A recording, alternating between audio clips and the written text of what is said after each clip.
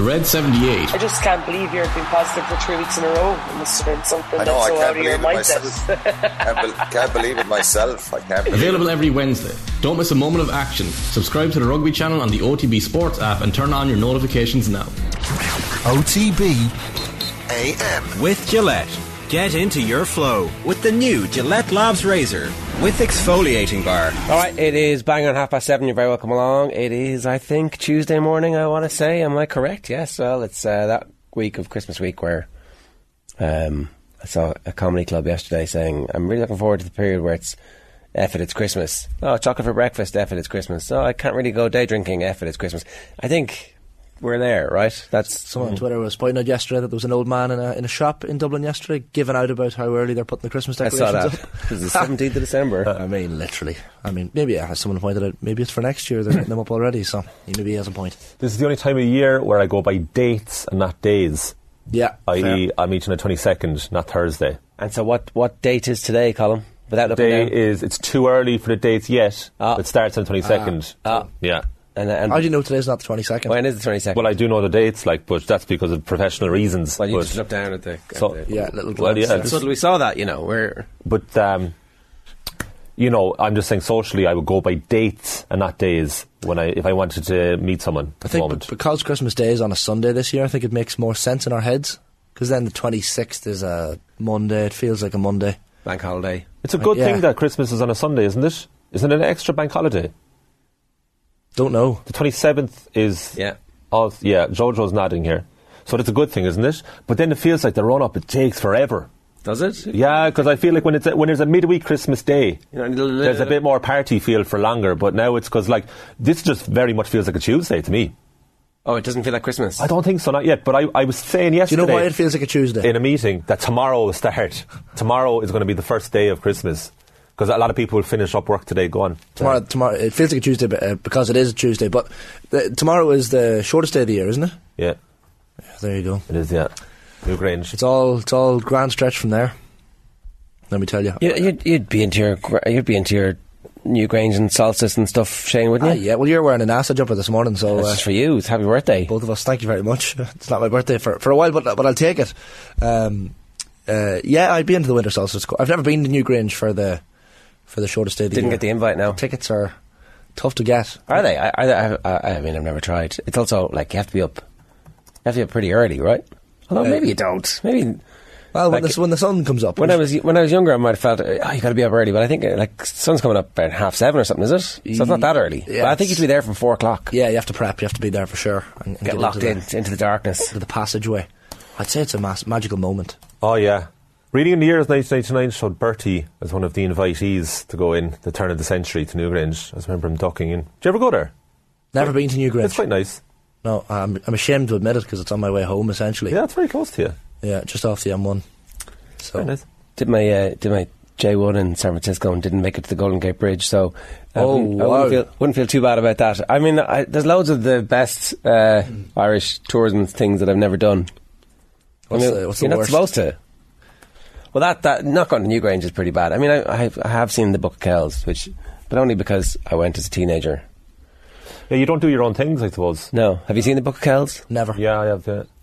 No. You're Dublin culture, so maybe you would come up to Dublin and be like, oh wow, look, I have to do all the things. Well, I suppose technically I am, according to you, but I wouldn't say I am.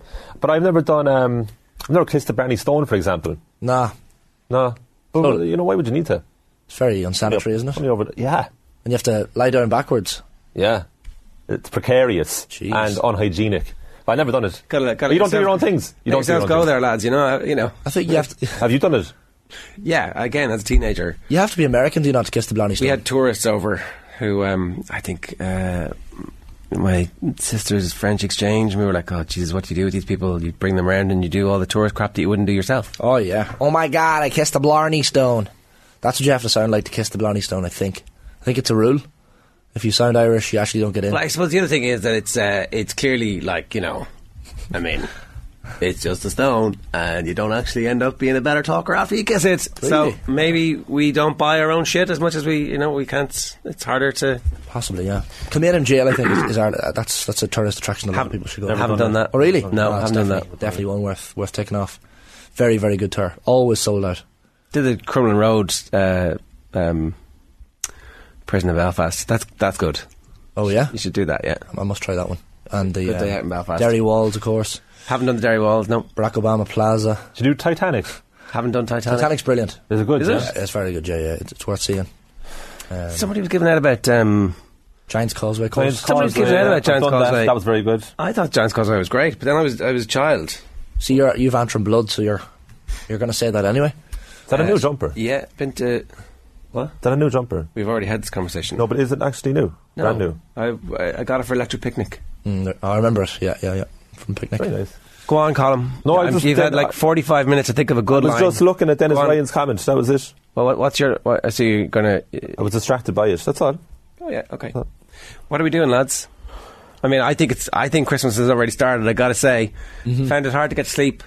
Found it hard to get out of bed this morning. Oh. Just finding it like it's Christmas. It has, yeah. Right, yeah, I mean... I went to the shops last night and bought Bailey's coffee and Bailey's cream. I went to get proper stuff and then I was like, nah, do you know what? I'm going to start it. I'm going to really You mean tuck you in. bought Bailey's and you bought coffee? You didn't buy Bailey's coffee? Sorry, I bought Bailey's and I bought Bailey's cream. Yeah. I bought the ingredients to make Bailey's coffee. And you use Bailey's cream in your Bailey's coffee? Yeah, the top of it I would, yeah. Right, not just normal cream or the... Nah, but I also use the Bailey's over ice just Right. by itself. So go on, quickly. Give us your... Down the barrel of the lens. Yeah. Make your Bailey's coffee for us. Oh, pressure. I have to do this every Christmas. So first of all, you obviously boil the kettle, make the coffee, a nice bit of instant coffee. Jesus, I'm panicking now. You put 2 tablespoons of sugar at the bottom, put the coffee on top, maybe put the shot or 2 of Bailey's in first, so the shot or 2 of Bailey's on top of the sugar, then the coffee on top of that, and then up to maybe just give enough room for a little head of cream, like a head of Guinness, and obviously to heat your little teaspoon, and slowly pour the Bailey's cream on top of it so it doesn't sink in, but in a nice clear glass. Presentation is key. Napkin, spoon, little mint if you have it. So I make them for the family on Christmas Day. Mint? That's my job. No, whatever you want, whatever you're having yourself. It's controversial. Maybe controversial, yeah. No, I don't actually have a mint. I'm just trying to sound more more posh than I am. But yeah, Bailey. That's my Bailey's coffee routine. No sugar, says Emma. I'd have sugar. I don't know why. Maybe it's because I'm terrible at making them and it sweetens it up for everyone. Maybe I'm thinking of Irish coffees, but no. There's something about when you're making French coffee, like warming the spoon and pouring the cream down the back of the spoon to make sure it doesn't. Yeah. There's But I don't know. definitely Somebody's going to knack. fix this for us. Yeah. I used to work in a restaurant and make these, so YouTube.com/off the ball. Subscribe on that. And you can also tweet us at Off the Ball AM. there you go. Started wrapping presents yesterday. Already? Yeah. What? Jeez, I don't wrap Christmas on, week. I wrap on Christmas Eve. No, but I have to travel. So I can't wrap them down there in front of the people. Well, you can wrap But them in I a find different it room. quite cathartic, like washing dishes. I'm not saying I'm a great rapper now. A lot of sellotape jutting out of position. I'd love to be a good rapper of presents. Eminem's a good rapper. Seems like what? a nice skill to have. Yeah, very good skill. I'd say you'd be alright. No, I'd be brutal. No, I'd say you'd we be actually, good because we're quite environmentally conscious in our house, we get old copies of the Northern Standard newspaper. Oh, do you wrap and them like that? just fired into that. That's yeah. quite good. Yeah. It's good that 40 years of being cheap is finally being recast as eco-friendly. Yeah, it's very good, isn't it? Yeah, it's a different title. Would you wrap your own presents now for people, Ger?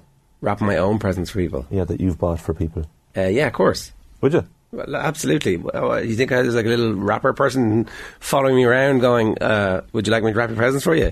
I just couldn't see you having the patience to sit down and wrap a present. I do find though that if you like go to a shop and say this is a gift, they might actually wrap it for you. I do that. I do that a lot. Top tip there, Colin. I do that a lot. I Yeah. do ask a lot for that, and you get mixed responses as a result. You hang around for long Depends enough. how busy to they do are. it. Yeah. So you don't get you get people to wrap your presents. No, I wrap my own. Yeah. Yeah. I just couldn't see it happen. Jesus. Fair play. I just couldn't see it happen. Right. Let's move on. There's some stuff happening. We should talk about Argentina going home. Oh, yes. Oh, I mean, they can't help themselves. It's coming home. Except it's gone home.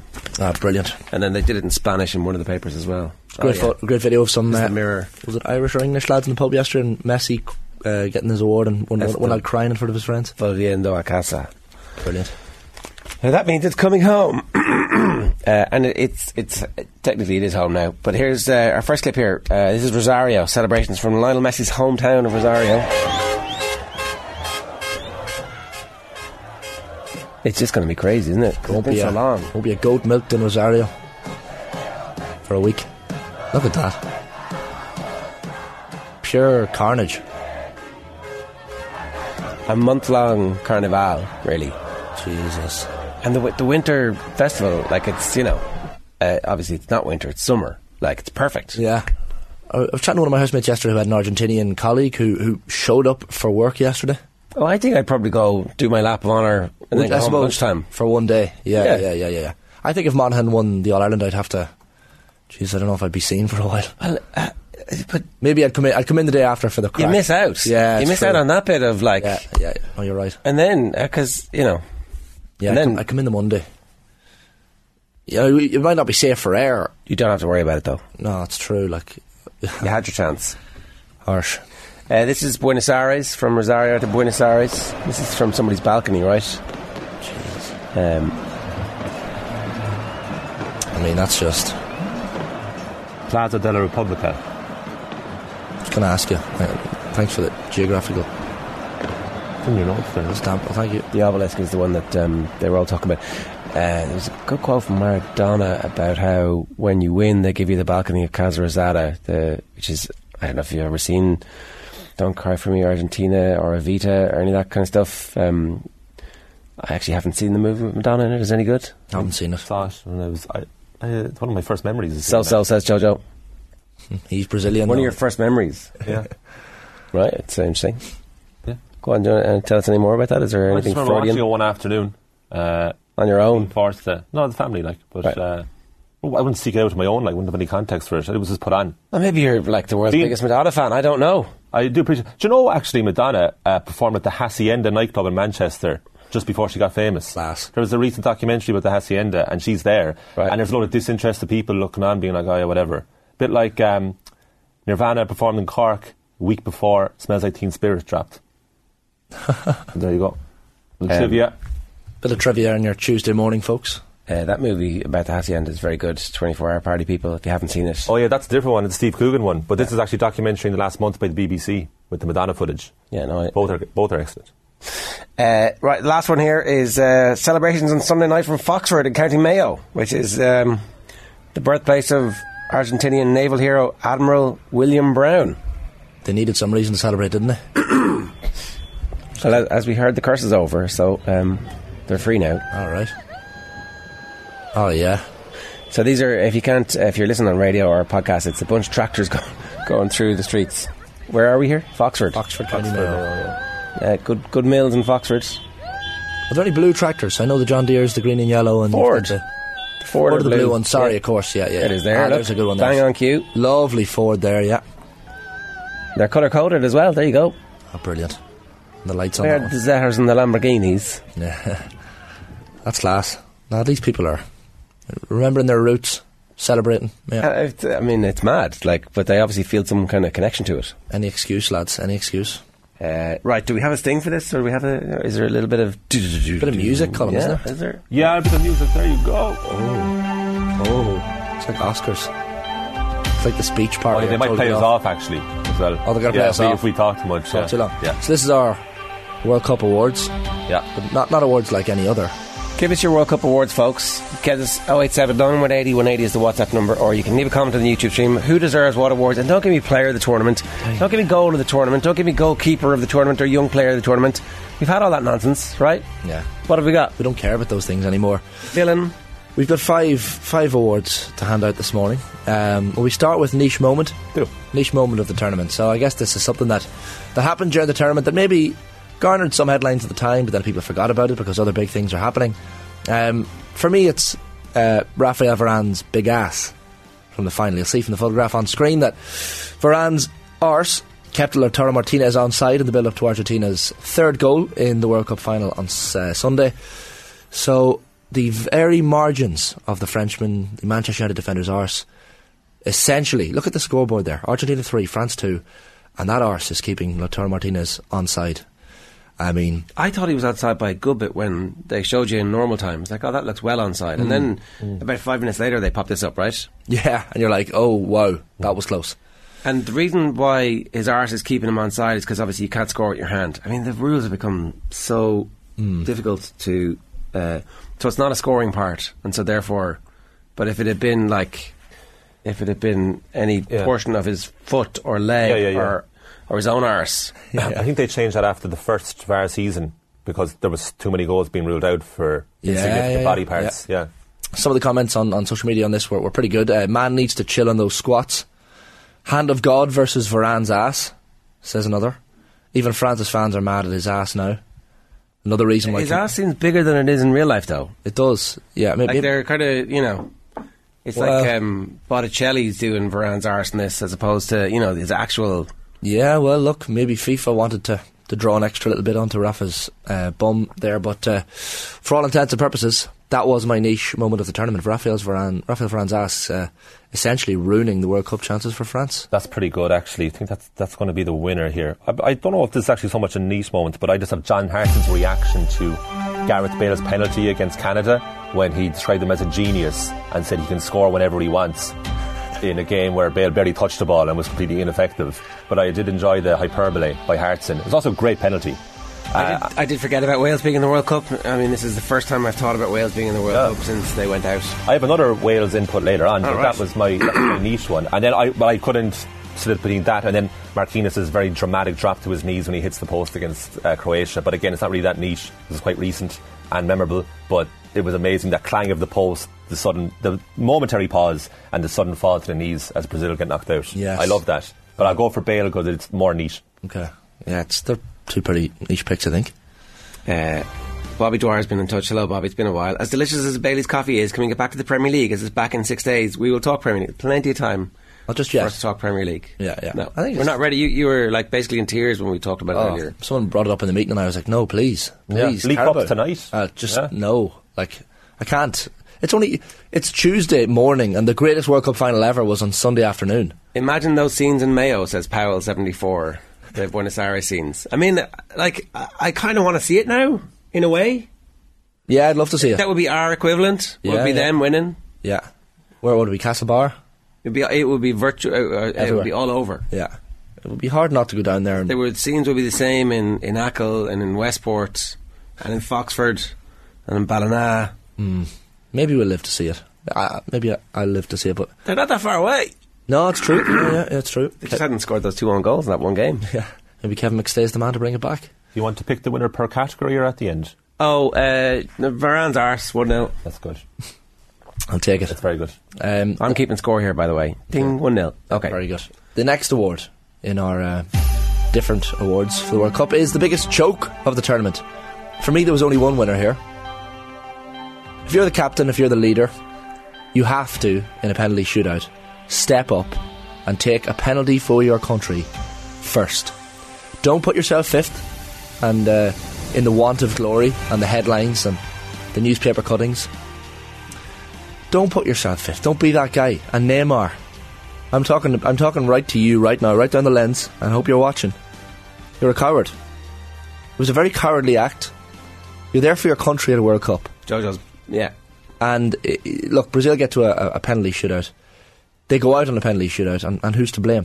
Who was the hero in that game before the penalties? Yeah. Neymar, what a goal. What a moment. And he ruins it. We saw it on Sunday in the World Cup final. Mbappe steps up first. Messi steps up first. Dispatch their penalty. Set the tone in the shootout for the rest of your team. And just drop the mic and say, there you go. Now you go do your job. I've done mine. Do what I just did. And Neymar's like, okay guys, make sure you all score now so I can score the winner and Beck and win this thing and be the hero. No. Biggest choker of the whole tournament was Neymar. Just couldn't keep my eyes off Jojo there, our Sao Paulo native in the production box, nodding furiously along there to Shane's entry that Neymar choked. He did. Now, Tim Vickery did say Brazilian people can be very cruel on their own. So is it going the other side where they're completely blaming Neymar for this? I mean, sure. He deserves it. With respect, all people can be pretty cruel. Absolutely. To their own. I don't think it's Well, I'm telling you what Tim Vickery said. I know, but I'm also disagreeing with what Tim Vickery said, because like we do it, England does it, of course, France does it, just pointed out, Belgium do it. Some people will point out, going fifth, putting yourself down as fifth is actually really brave, because that could be the winning penalty. It could be the most pressurised kick of the whole pocket. There's a possibility of it. I would argue the opposite. You're actually going, I'm so afraid, I'm such a choker, that I'm going to put myself fifth on the off chance that I might not have to kick one. I might win 3-1 on penalties, 4-2 on penalties. I might not have to kick one here. So I don't think there's any argument here that Neymar is the choker of the Qatar World Cup. Well, I mean, okay. Rodrigo first. That shootout was madness. I went for also a penalty, kind of a World Cup of penalties, wasn't it? So Harry Kane steps up against France, scores the first, no problem at all. 84 minutes hits the clock.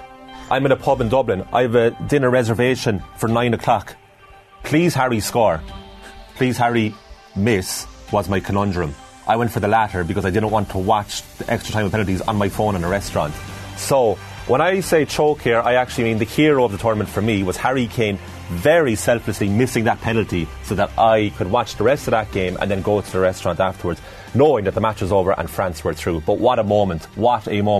Like, England were very, very good against France. What an opportunity to get to the semi-final. They had a better squad this time around than they did in 2018. They could have gone all the way here. Harry Kane, England's best player, penalty taker supreme, against his club teammate, absolutely balloons it over the bar. You will not see a bigger choke, because the difference there is that Kane actually did take the penalty, whereas Neymar didn't, and that's what happened. He ballooned it. That was like Mike Bassett, England manager, ballooned over the bar. And apparently the ball hit a kid's face. He was crying as a result. Harry. No. Yeah. Read that last night in a bit of research. And already forgotten fact is the ball smacked the kid's face. No, I don't believe it. Oh, yeah. Not having it. Oh, yeah. So trying to get some sympathy for someone where that. No. That's the definition of a choke, really, is you step up to take penalty to win it, and you miss. Equaliser, 1-1. Yeah. I'm going with that, because I think Neymar scored an amazing goal, and like, you know, I do think that maybe the rest of the team also choked and missed those penalties. Look, I did argue fervently for Neymar, but I do think Harry Kane choked the life out of it as well. So I'll give you that one, Colin, to be fair. Thanks, Ian. The next award is Personality of the World Cup. This is a fairly wide-ranging genre, but for me there was only one winner, and he was a Dutchman. He was the manager, former Manchester United boss. He's picked up many accolades across his managerial career. It's Louis van Gaal. From the moment he set foot in Qatar, I think people fell in love with him. Of course, he's battled his illness. He's had a tough time of it in recent months, Louis van Gaal, but he had the press conference where a young Dutch journalist just wanted to say nice things to him, and Van Gaal gives him a lovely hug at the end. Everyone's like, journalistic integrity out the window. What's he doing hugging a football manager? Forget about it. Let Van Gaal hug who he wants. Forget it. There was another press conference with Memphis Depay where he was asked about the fact that, you never really played Memphis Depay when he played at United. And he was like, well, now we get on very well. We kiss each other on the lips. And that looked to the press corps as he said it, with menace in his eyes, as is most things with Van Gaal. There was the moment when the Dutch players came home, was it after the last 16 win against the USA possibly? Yeah.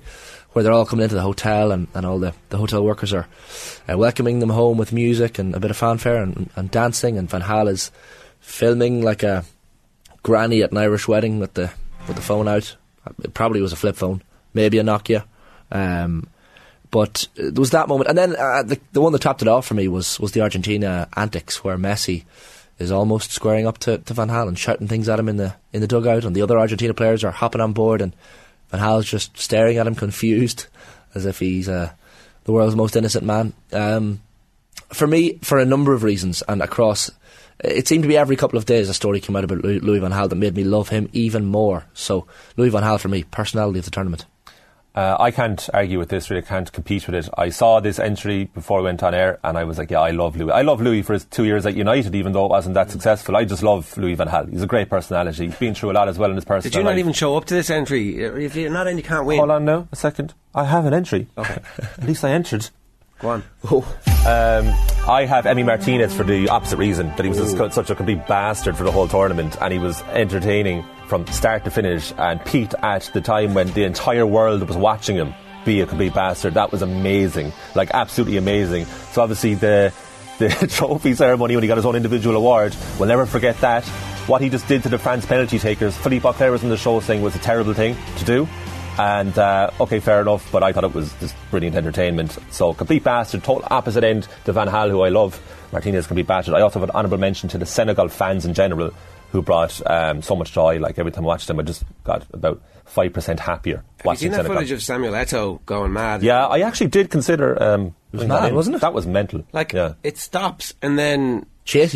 It looks like he's done. It looks like the situation has been solved, like. And then, yeah, I did consider entering that, but I went a little bit more wholesome. Yeah. So I'll go Emi Martinez as my number one choice there for personality. See, I want to give it to Emi Martinez because I'm a Villa fan, but... I was going to say if Colin gets... I actually cooking the books there. I prefer to give it to Louis, to be honest. I think it's a better shout.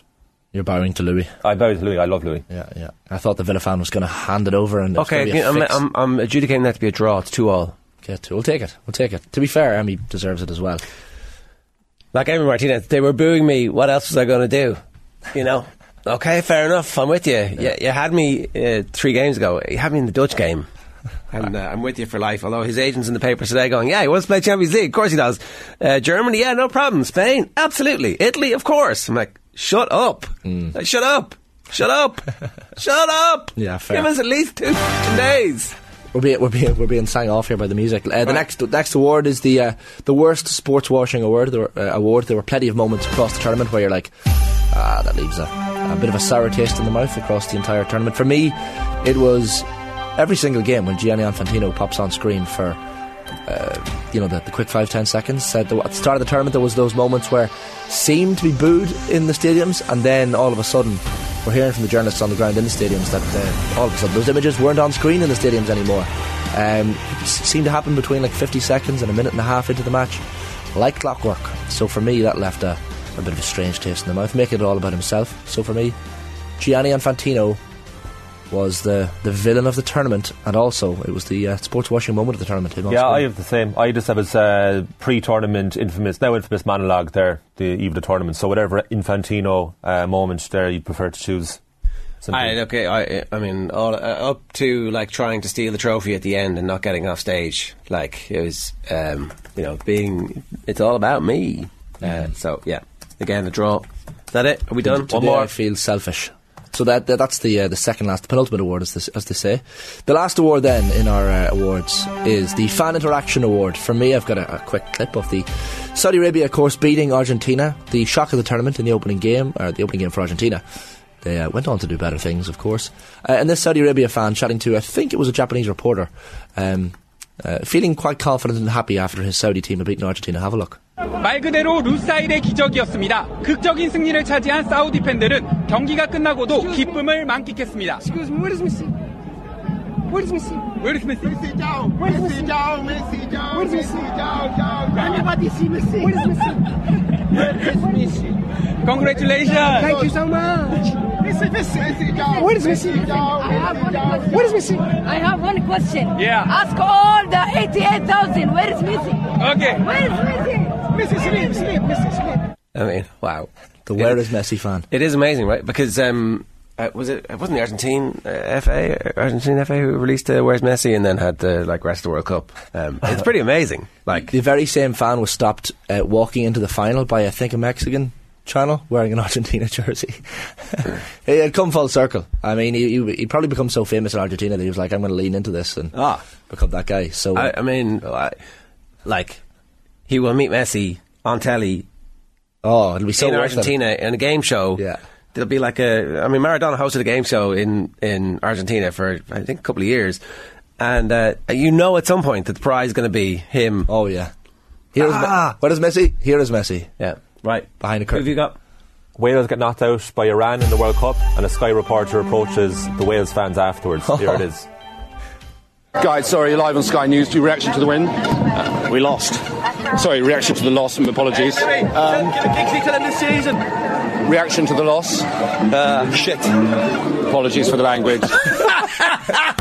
In the background, give it to Giggsy to the end of the season.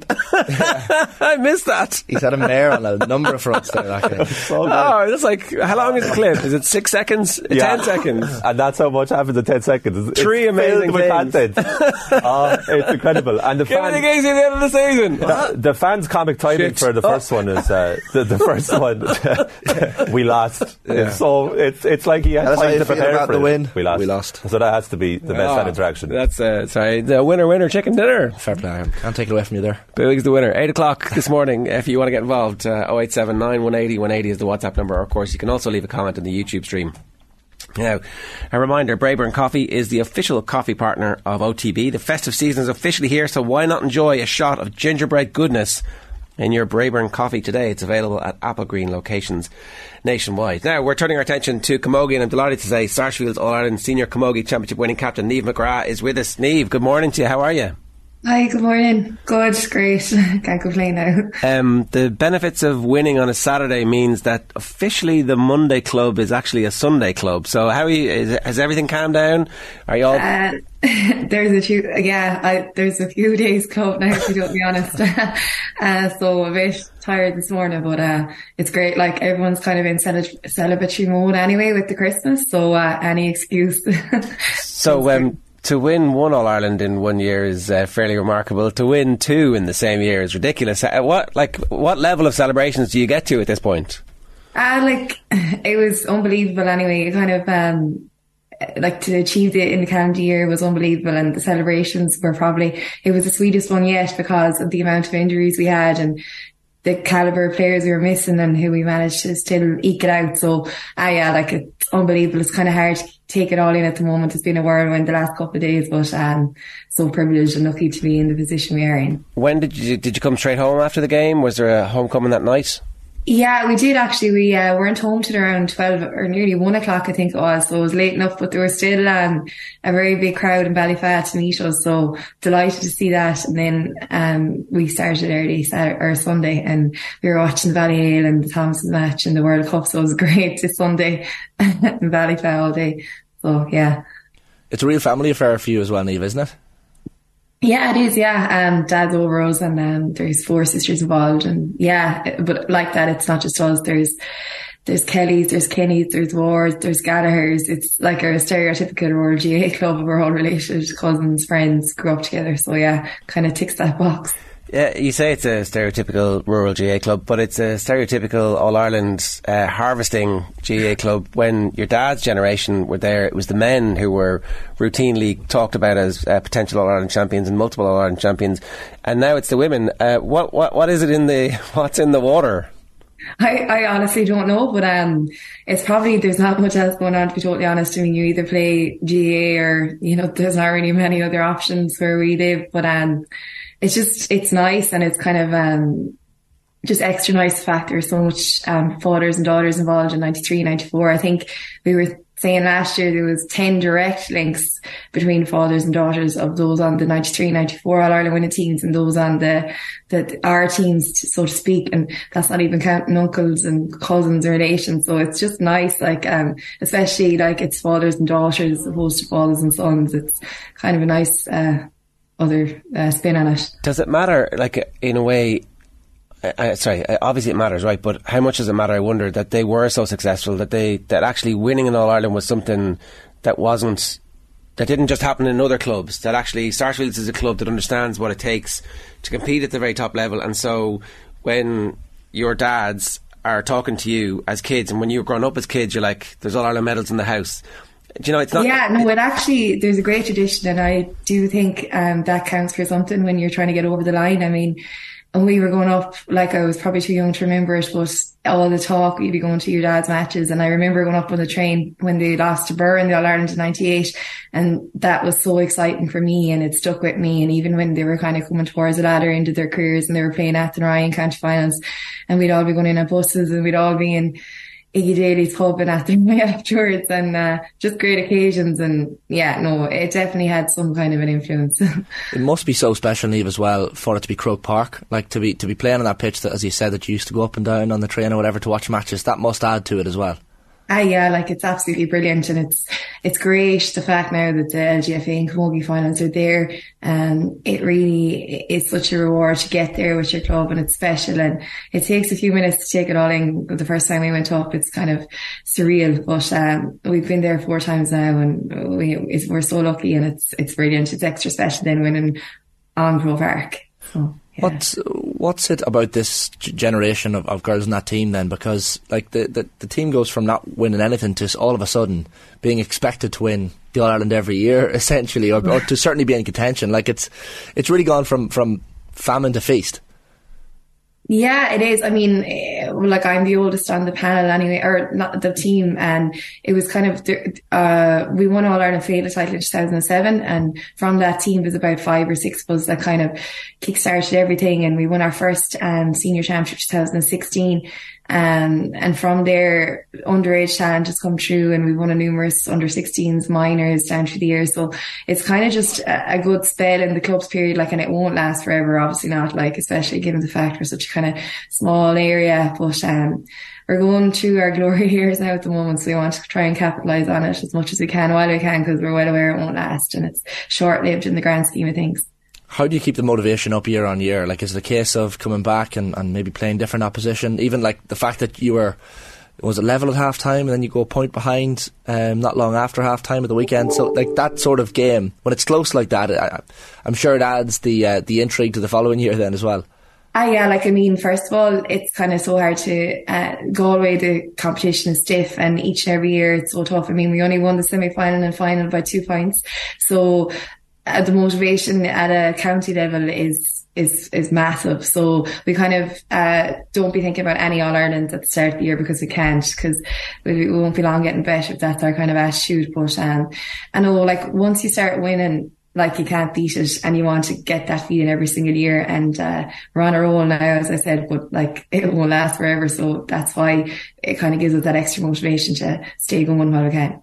It's part of the motivation, the fact that the games come thick and fast, and that the split season actually, because we've heard some people talking about this, like it's a really long period of time that you're playing if you're as successful at club level as you guys are, but actually, you know, you can tell us, as a player, is that not the best crack? It's game, not loads of training, game, not loads of training, and actually that's a very nice routine to get into, and it turns out all the games tend to be big games. Yeah, no, this year definitely a split season. I'd be 100% in favour of it. It's great to have the final over for Christmas now. Like, personally, I wouldn't like to be faced into Christmas and then January having to go back hard training, especially in the kind of weather we're in now. So, yeah, no, I love it. It's quick, it's fast, it's games. That's all you want. You're kind of just ticking over between matches, and I'm a huge fan of it anyway, that's for sure. Who were your camogie heroes growing up, Niamh? Well, I suppose from a Galway perspective, Anne-Marie Hayes. My mother would have been very heavily involved in the camogie in Galway since we were very small, and she would bring us to every single match. And Anne-Marie Hayes definitely, and also then my auntie Emma Kilkelly, and my mother's youngest sister. She would have been one person we looked up to, and I was actually extra special. Myself and Claude and Orla got to win an All-Ireland with her in 2013 with Galway. So, yeah, Emma and Anne-Marie from a Galway perspective. And then outside of Galway, I was in awe of that Wexford team that won of the 3 in a row. They were my heroes growing up, and the likes of Kate Kelly, the Lacey's, Ursula Jacob, they were an unbelievable team, and they seemed to have like great characters on that team as well. So I used to love watching them growing up. And then obviously when we were playing against Ireland, then they were a couple of All-Irelands, you'd be like nearly like, oh God, they're here in the flesh. And yeah. It must be funny for yourself and your sisters and teammates to now be those heroes that you've spoken about. Like there's young girls and young boys as well, probably at that celebration at 1 a.m. you were talking about, and looking up to you guys now as the inspirations.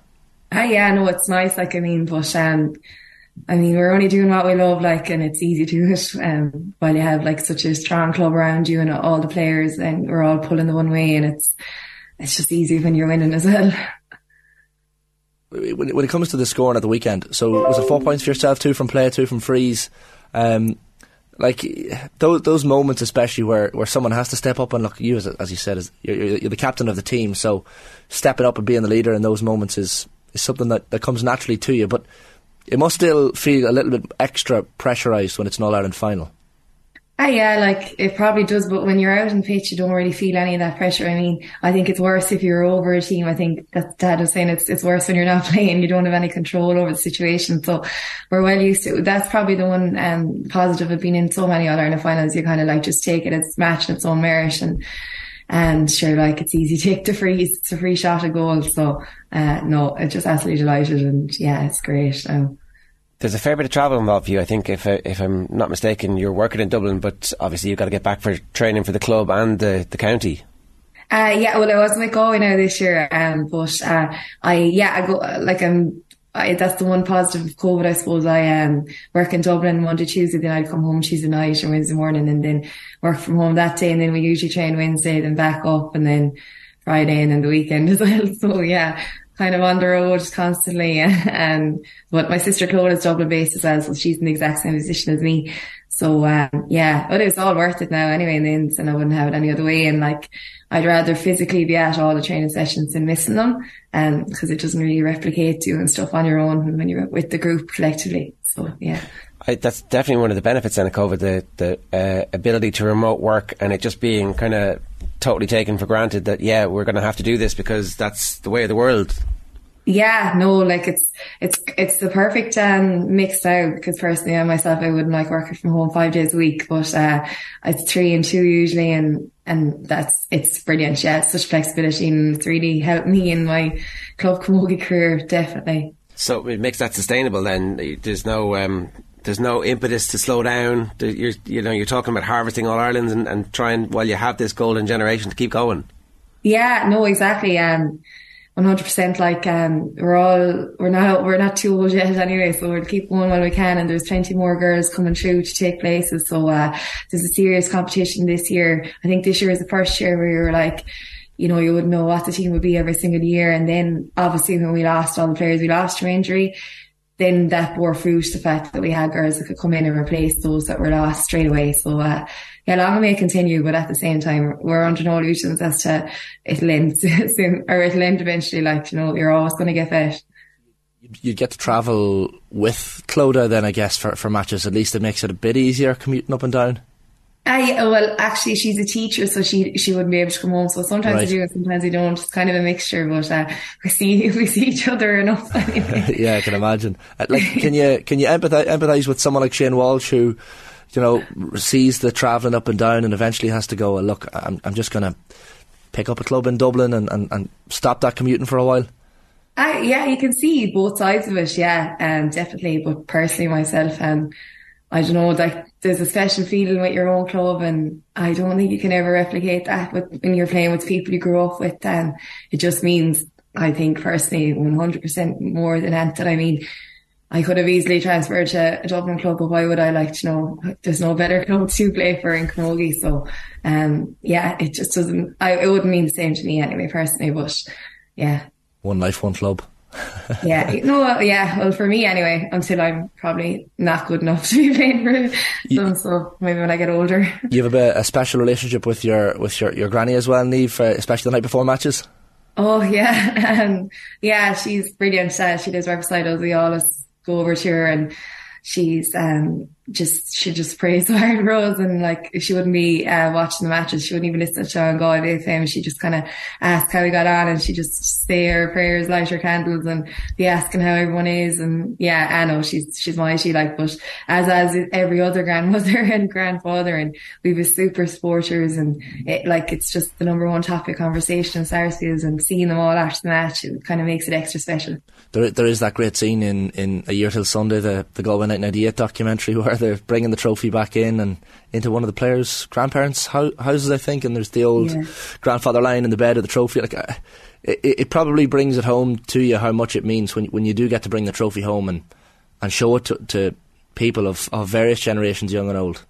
Oh yeah, no, 100%. And like, you don't realise like how much people like that live for them kind of things. I mean, they get such enjoyment out of us, and it's just delighted to be in a position to be able to give them that joy. And they're so proud to be from the area, you know, that kind of way, and be telling everyone, and it's brilliant. And yeah, as I said, we're just privileged, like, you know. Well, listen, Niamh, congratulations. Enjoy the Tuesday Club, and however long it lasts, it's going to be a proper Christmas club this year. So well done. It's a sensational story. Thanks, William. Thanks. It's Niamh McGrath there, Camogie legend, part of the Sarsfield's golden generation, who are, as I said, harvesting All Irelands at the moment. A reminder, OTB AM is brought to you live each morning by Gillette Labs for an effortless finish to your day. Quick scan of the newspapers. It's all messy and taken that they're on board last night. They're obviously at home now in real time, but when the papers were going to print, it was messy. In his deep vein thrombosis socks, that's the back of the Mirror. The back of the Sun is the same. He's on board. It's going to be his cup. I had completely missed the Salt Bae thing. I didn't realise Salt Bae was actually on the pitch harassing Messi, looking for a selfie. For anyone who's unfamiliar with Salt Bae, I think a lot of people are familiar with Salt Bae at this stage. He's the celebrity chef who famously does the whole salt off his elbow and gets plenty of celebrities in. I think it's only celebrities and rich people he allows in his restaurant. So, but isn't like the golden steak or something ridiculous? Yeah. I mean, they bring it out of a suitcase with smoke and all this crack as well. Yeah, if you fooling his money, what? Yeah, exactly. Borthwick, I'll bring back joy. New England head coach vows every game matters. Assistant Sinfield to set the tone for the squad's work ethic. Now, Kevin Sinfield, very, very impressive character. We had him on Leaders' Questions with Stuart Lancaster probably 3 years ago at this stage. And I remember off air, Lancaster was like, if I'm ever getting involved in a national team again, I would definitely like that guy in my backroom team. Right. And here he is, not that long later, like, was completely inspirational. Did he run a marathon every day for like something ridiculous to raise money for motor neuron disease? And he's going to be their defence coach, and he's obviously a rugby league legend himself. So Borthwick has a lot of the elements to make it a success, but well, as he pointed out yesterday, Borthwick, he said England aren't in the top three of any area of the pitch. Like there's no area where you'd say, oh, they're actually okay in that department. They're not really at the moment. So it's I was too nice, claims Jones, is the counterpoint that he's the opposite to. Eddie Jones believes he was too nice to his England players before being sacked as head coach. So Borthwick wants to bring back the joy. Eddie Jones says he was too nice. Someone's wrong. We'll see. We'll see. It's Eddie Jones too nice. It's a difficult job. Borthwick might be very good. That would be annoying if Borthwick was really good. Yeah, it's the Calcutta Cup up for them, Scotland, in the first game of the Six Nations. I think he's pointing out yesterday it's 40 odd days away. So he has to turn things around quickly. You'd feel for him because 40 odd days to turn around for Six Nations. But you come in, it's like they've an endless slew of really good players. I don't feel that bad for Steve Borthwick. New manager bounce, is that what you're saying? It's possible. Signed a 5-year deal. Is going to take them all the way through to the next World Cup as well. Got the handy draw in the World Cup as well. So. Handiest of handy draws. I mean, if they don't reach a final, it's basically a failure. No pressure, Steve. Right. We are going to take a quick break. Yeah. Testing 1 2 1 2. GMAC 1 2. GMAC's morning motivational moment, or something along those lines. There's so many to choose from. Totally forgot about this until just now, Ger, but we're here. We made it. We got the hat on in time. Good morning, folks. Graham McDowell here. GMAC, as you guys like to call me. Some Tuesday morning motivation for you now. Live, laugh, love. Live spelt without the E, if you know what I mean. See you tomorrow. OTB AM. With Gillette. Get into your flow with the new Gillette Labs Razor with exfoliating bar. Right, to the latest from the Regency murder trial. I'm delighted to say Frank Rainey is with us again. Frank, good morning to you. How are you? I'm good, Ger. Good morning. We kind of thought that maybe the courts might close down for Christmas, but there's no sign of it just yet. No, at this rate, it's looking like I'm going to be having my Christmas dinner with Jonathan Dowdall and co. They're due to wrap tomorrow, and they won't sit beyond that. The judges have already said that. But Jonathan Dowdall's cross-examination is ongoing.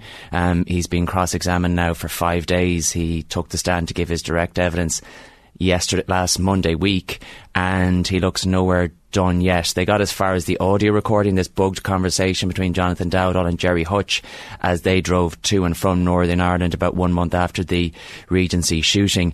They spent a couple of hours going through that yesterday, but there still seems to be a long way to go. So if Brendan Grehan, who is representing Jerry Hutch, doesn't finish his cross-examination by close of business tomorrow, then it is likely to go back until the new year. Correct me if I'm wrong, but I don't remember anybody this high profile being on the stand for so long in connection with any of the trials down through the years, we generally don't get testimony from the horse's mouth of somebody who has been an associate or involved or in any way in the past convicted of any of these crimes. Nobody tends to testify, right? Yeah, it is unusual. It's rare, but it does happen. And I'm reminded of another so-called supergrass witness, a man called Martin Byrne, who was head of security for the Mansfield family back in the day. And he gave evidence at length at the trial of Jim Mansfield Jr., who was subsequently convicted of a very, very serious offence. Now, Martin Byrne claimed that he had been kidnapped, and he gave evidence against Jim Mansfield Jr. at trial and was cross-examined at length. But I think from memory, he spent maybe 5 days giving evidence. We've already passed that point now with Jonathan Dowdall, and as I say, it's likely to go on for another couple of days, so it is quite long. The other thing here is that we're hearing recordings of Gerry Hutch's voice speaking with Jonathan Dowdall and then asking for, well, what's your interpretation of this thing that you said? Because he seems to have said some pretty bad things here. Yeah, Mr. Dowdall, is the general tone of the conversation at the moment. Yeah, and again, we just started really going through the audio recordings with Jonathan Dowdall yesterday. These were played at length earlier in the trial. 10 hours of this recorded conversation, and every second was played for the three judges presiding over this case. Certain aspects of it were put to Jonathan Dowdall in his direct evidence last week. For example, he was asked to put context onto certain parts of the conversation. You know, one that springs to mind is they were talking about three yokes and throwing these three yokes up north, and Jonathan Dowdall was asked, what does that refer to? What are yokes? And he said AK-47s. He said they were the guns that were used in the Regency Hotel, and the prosecution claims that they were going to bring those guns up north as a kind of a sweetener in the hope that Jonathan Dowdall's Republican contacts would get involved in an attempt to bring some sort of a ceasefire in relation to the feud with the Hutches. So he was asked about that, and a lot of things that have been put to him by the defence under cross-examination relate to things that he said. You know, he's heard talking about making bombs. He's heard talking about a proposed plan to kidnap the sister of the murder victim, David Byrne, at a dancing competition in Ennis.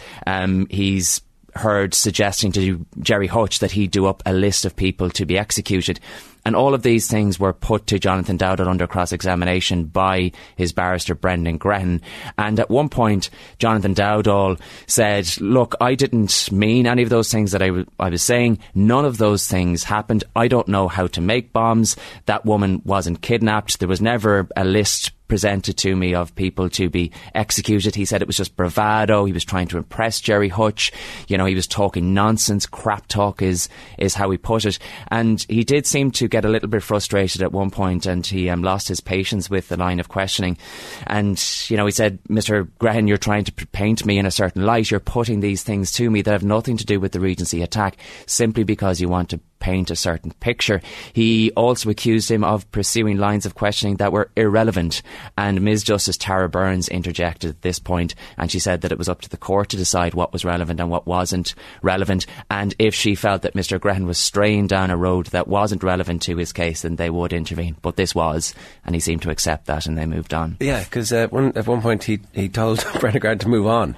You did, yeah, and there have been some very testy exchanges. Can you just do that? Is that how it works in court? No, and and in fairness to Mr. Grehan, he perhaps Jonathan Dowdall doesn't know how it works, and which would be unusual because he has been before the courts on occasions in the past. But at one point, Brendan Grehan had to point out to him that he was the one that asked the questions and not the other way around. Yeah, so it's unbelievably tense. I suspect. What's the atmosphere actually like? I think tense is a good way of putting it. And, you know, giving evidence, not that I've done it myself, but giving evidence at a criminal trial must be stressful, you know, in general terms. Giving evidence under the set of circumstances that Jonathan Dowdall finds himself must be incredibly stressful. And he has, on a number of occasions, particularly yesterday, I think on 4 occasions, he requested breaks. And he has been offered that opportunity from time to time to take a break. You know, he has now been giving evidence. This is the second week of giving evidence. Today will be day 7, and most of that has been spent under cross-examination. Gerry Hutch I noticed before Jonathan Dowdall came into court to give his evidence on that first day, seemed very relaxed. You know, he was shooting the breeze with his co-accused. There were 2 other men on trial, albeit for lesser charges. But I think the real drama that's playing out in court is between Mr. Grehan and Jonathan Dowdall as the cross-examination continues. There had been very testy exchanges. Brendan Grehan, when he began his cross-examination on Tuesday afternoon, from memory didn't even greet Jonathan Dowdall. He just started out with the statement that it was his position that he was a liar, that he had told lies to the court. He said there were 2 big lies at the heart of his testimony. That of this alleged meeting that Jonathan Dowdall said that he had with Gerry Hutch in a park in Whitehall just a few days after the Regency Hotel shooting. The prosecution is relying on that because Jonathan Dowdall gave evidence last week to say that Gerry Hutch confessed his direct involvement in the murder of David Byrne. He claims that Gerry Hutch told him that he was one of 2 men who shot him. And he also claims that he met Gerry Hutch the night before, that he and his father picked up a key card from the Regency Hotel, that Gerry Hutch was the one that collected it on Richmond Road, and that this hotel room, we now know, was used by one of the gunmen at the Regency Hotel. Gerry Hutch has denied all of those allegations. They're very, very serious allegations to make against him. And particularly in relation to that alleged confession, most of the time yesterday morning was spent cross-examining about that. Because what I wondered, and what Brendan Grehan asked the witness yesterday was, you know, you have a situation where Gerry Hutch is alleged to have confessed his direct involvement in a very direct way with Jonathan Dowdall just days after the Regency shooting. But then 1 month later, you know, when a conversation between them is recorded as they drive to and from Northern Ireland, that was a 10-hour drive, 10 hours recorded conversation that was played, and not once does he mention anything about being that directly involved in what happened. And that was put to Jonathan Dowdall yesterday. You know, Brendan Grehan wondered the same thing that I wondered. You know, 10 hours of a conversation and he doesn't say anything, yet he's spilling his guts to you just a few weeks later earlier in a park in Whitehall in Dublin. And Jonathan Dowdall said, you know, he said, look, I didn't ask him. I wasn't going to ask him those questions. He didn't bring it up. He did accept that he never used those words when talking about what happened at the Regency Hotel again after that alleged meeting in the park. And Brendan Grehan went further. He also questioned why Gerry Hutch would have requested a meeting in a park in the first place, because he would have, and in fairness Jonathan Dowdall accepted, that Gerry Hutch would call to his house on the Navan Road unannounced. Indeed, he did so 2 days after this alleged meeting in the park. So Jonathan Dowdall is adamant that this meeting took place. Clearly Gerry Hutch is denying the murder charge. He denies that meeting. He denies making that confession. So there was an awful lot of toing and froing about that yesterday. Okay, and that's kind of in the weeds of where the judges are going to have to decide whether or not they think the testimony of this man is credible enough to secure the conviction. Essentially, the whole thing comes down to these few days. Certainly a huge plank of the prosecution's case is going to be the testimony of Jonathan Dowdall, that confession that I mentioned, this alleged meeting the night before in Richmond Road where he and his father handed over a key card to the hotel room at the Regency, a hotel room that we now know was used by one of the gunmen. So what Brendan Grehan has been doing over the past few days, and again it will be up to the judges to decide on the facts of the case, to decide on the credibility or reliability or otherwise of Jonathan Dowdall's evidence. But he has been going through his statements, his interviews with Gardaí after he was arrested in relation to the murder himself back in May of 2016, and he is pointing out lies that he told. Now, Jonathan Dowdall has reluctantly at times accepted that he told lies to Gardaí when he was being interviewed in May 2016. But to justify that, he told Gerry Hutch's barrister, Brendan Grehan, that he was concerned for his life, he was concerned for the lives and safety of his family. He said he couldn't say anything at that time. And he said that he always intended to go to the guards and to tell the truth. And when he said that, Brendan Grehan then asked him why it took him 6.5 years to do so, and why he only did so after the murder charge against him was dropped earlier this year. The other thing that emerged in all this, and if I've read this correctly, is that he has a conviction for waterboarding, and that all came about because of something that got found when they were looking for information in connection with the Regency. Is that correct? That's correct, yeah. Remarkably, Jonathan Dowdall served a lengthy sentence for torturing a man in his home on the Navan Road. This was back in 2015. He tied a man to a chair in his garage. He put on a balaclava. He claimed that he was the head of the IRA. He waterboarded this man, and this was all video recorded. That recording was put on a USB stick. Jonathan Dowdall lost that USB stick. His home was raided by Gardaí investigating what happened at the Regency Hotel, and during the course of that search, lo and behold, they found the USB stick. They must have been just as stunned as Jonathan Dowdall was when they found it and when they discovered what was on it. Jonathan Dowdall went on Liveline after his home was searched, defending his name. He told Joe Duffy that he wasn't involved in criminality. All of this was brought up again under cross-examination, because what Brendan Grehan was putting to him was that there you are on national radio telling the people of Ireland a lie. He also claimed that he lied to the Special Criminal Court on a previous occasion, and that was in relation to this waterboarding incident, because he was asked specifically who took that video, and he said that he didn't know. And I won't reveal the identity of who took that video, but it did come up under cross-examination. And the point that Brendan Grehan was making was that you did know, and you told the Special Criminal Court back in 2016 that you didn't.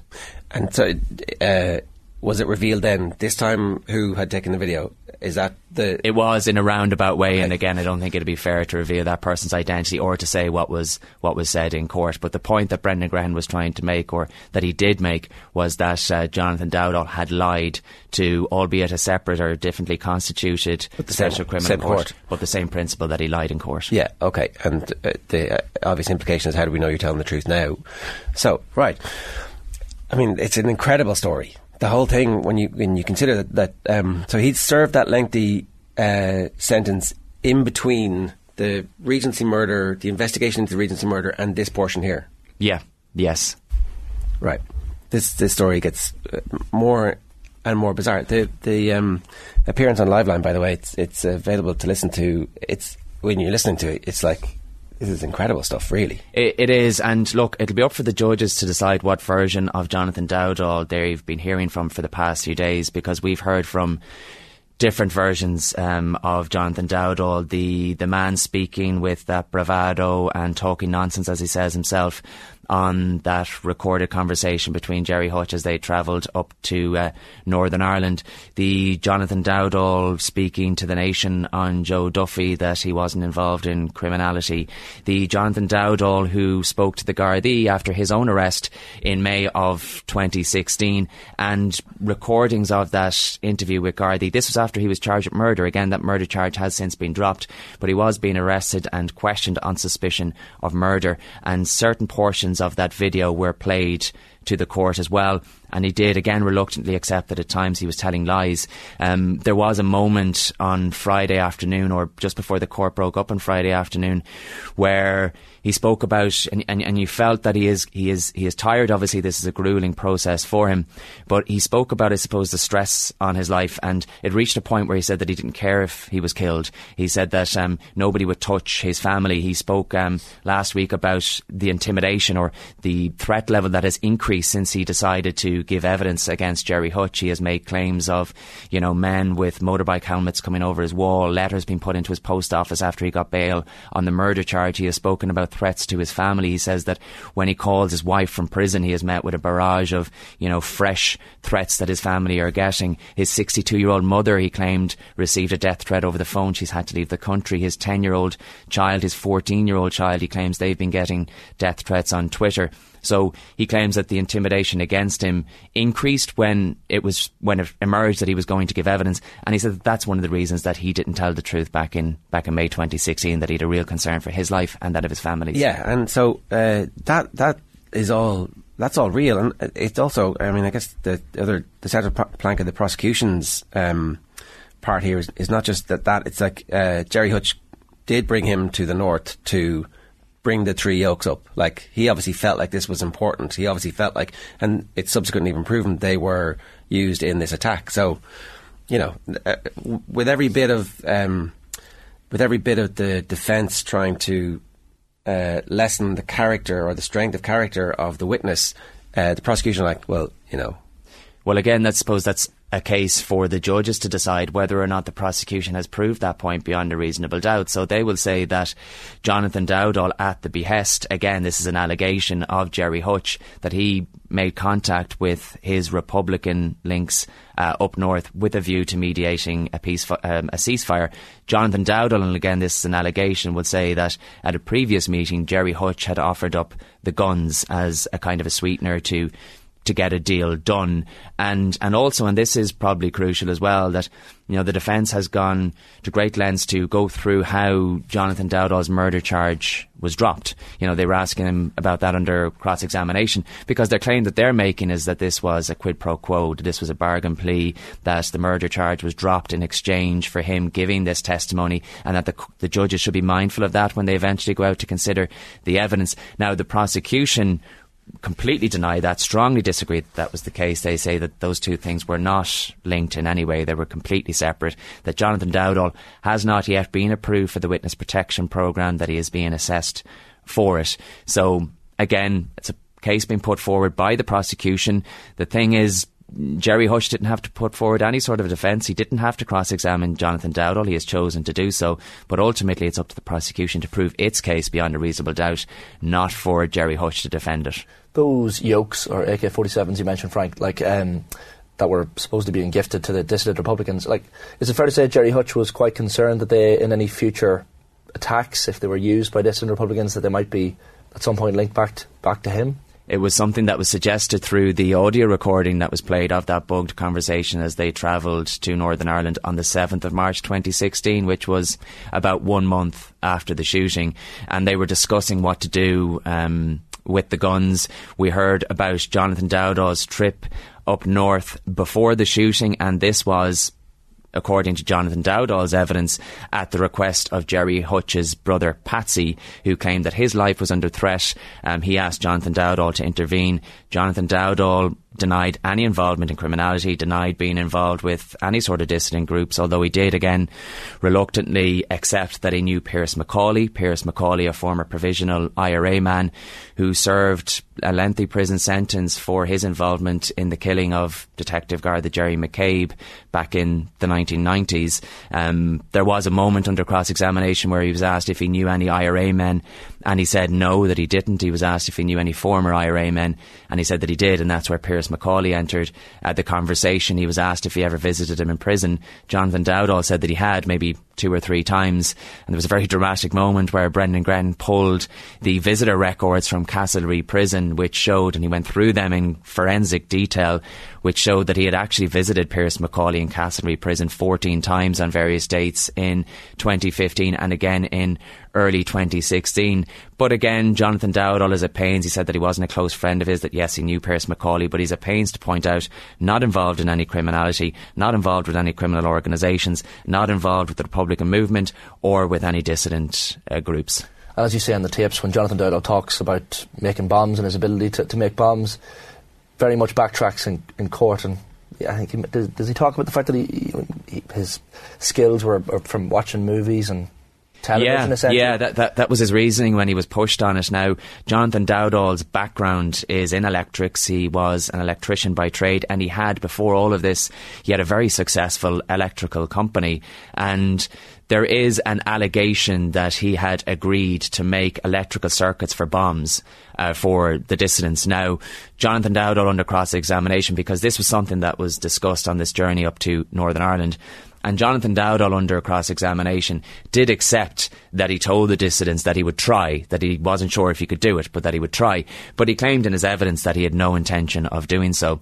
And he was asked about a meeting in County Donegal. This was at the home of the man who was caught with the guns in the boot of his car, the AK-47s, as he was travelling northward. He was caught near Slane in County Meath. And Jonathan Dowdall was being asked, he was spotted going into this man's house, and he was asked what was in his bag. He was carrying a bag, and Jonathan Dowdall said his tools, and he was asked what those tools were for, and he said they were to fix this man's TV socket. Now, Brendan Grehan didn't quite believe that answer. He did accept it. They did move on. But the suspicion is that he was showing them this electrical circuit, this device that the prosecution or the defence claims that he had made. There was a conversation about a demonstration in those audio tapes. But again, Jonathan Dowdall repeatedly denied that was the case. He said he didn't know how to make bombs. There was a detailed conversation in the car about detonators and things like that, and blowing up cars, blowing up restaurants. There was a chat about blowing up a caravan with a man in it down in County Wexford. Again, Jonathan Dowdall said this was all bravado. This is all, in his words, telling Jerry Hutch what he wanted to hear. He said he didn't know how to make bombs aside from what he had seen on television and the movies, and that's where he was drawing this knowledge from. He spoke about border control at one point, this TV show, and I'm sure you're all familiar with, customs at airports in Australia and all around the world. And he said this was kind of the inspiration for the conversation about bomb making. Okay. It doesn't feel like it's going to finish up anytime soon. No, it doesn't. Yeah. No. It's whether Jonathan Dowdall's evidence finishes up before the Christmas break remains to be seen. But what is absolutely certain at this point is that the trial as a whole will not finish before the end of the year. The courts will break for a number of weeks over Christmas, and when they come back, Jonathan Dowdall will either continue his cross-examination. Remember, the prosecution will be given an opportunity to question him, a right of reply if they feel there's anything that he has said under cross-examination that needs to be further clarified. We don't know if any more prosecution witnesses are going to be called. We don't know if the defence is going to call any witnesses. We don't know if Jerry Hutch is going to take the stand. He isn't under any obligation to do so.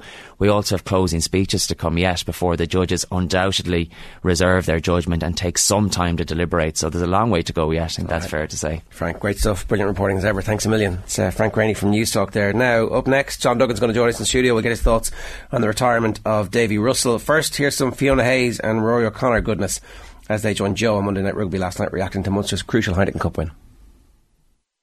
It's back to that old forwards win games adage, really, if you look at Munster's 2 opening games. Especially this time of year.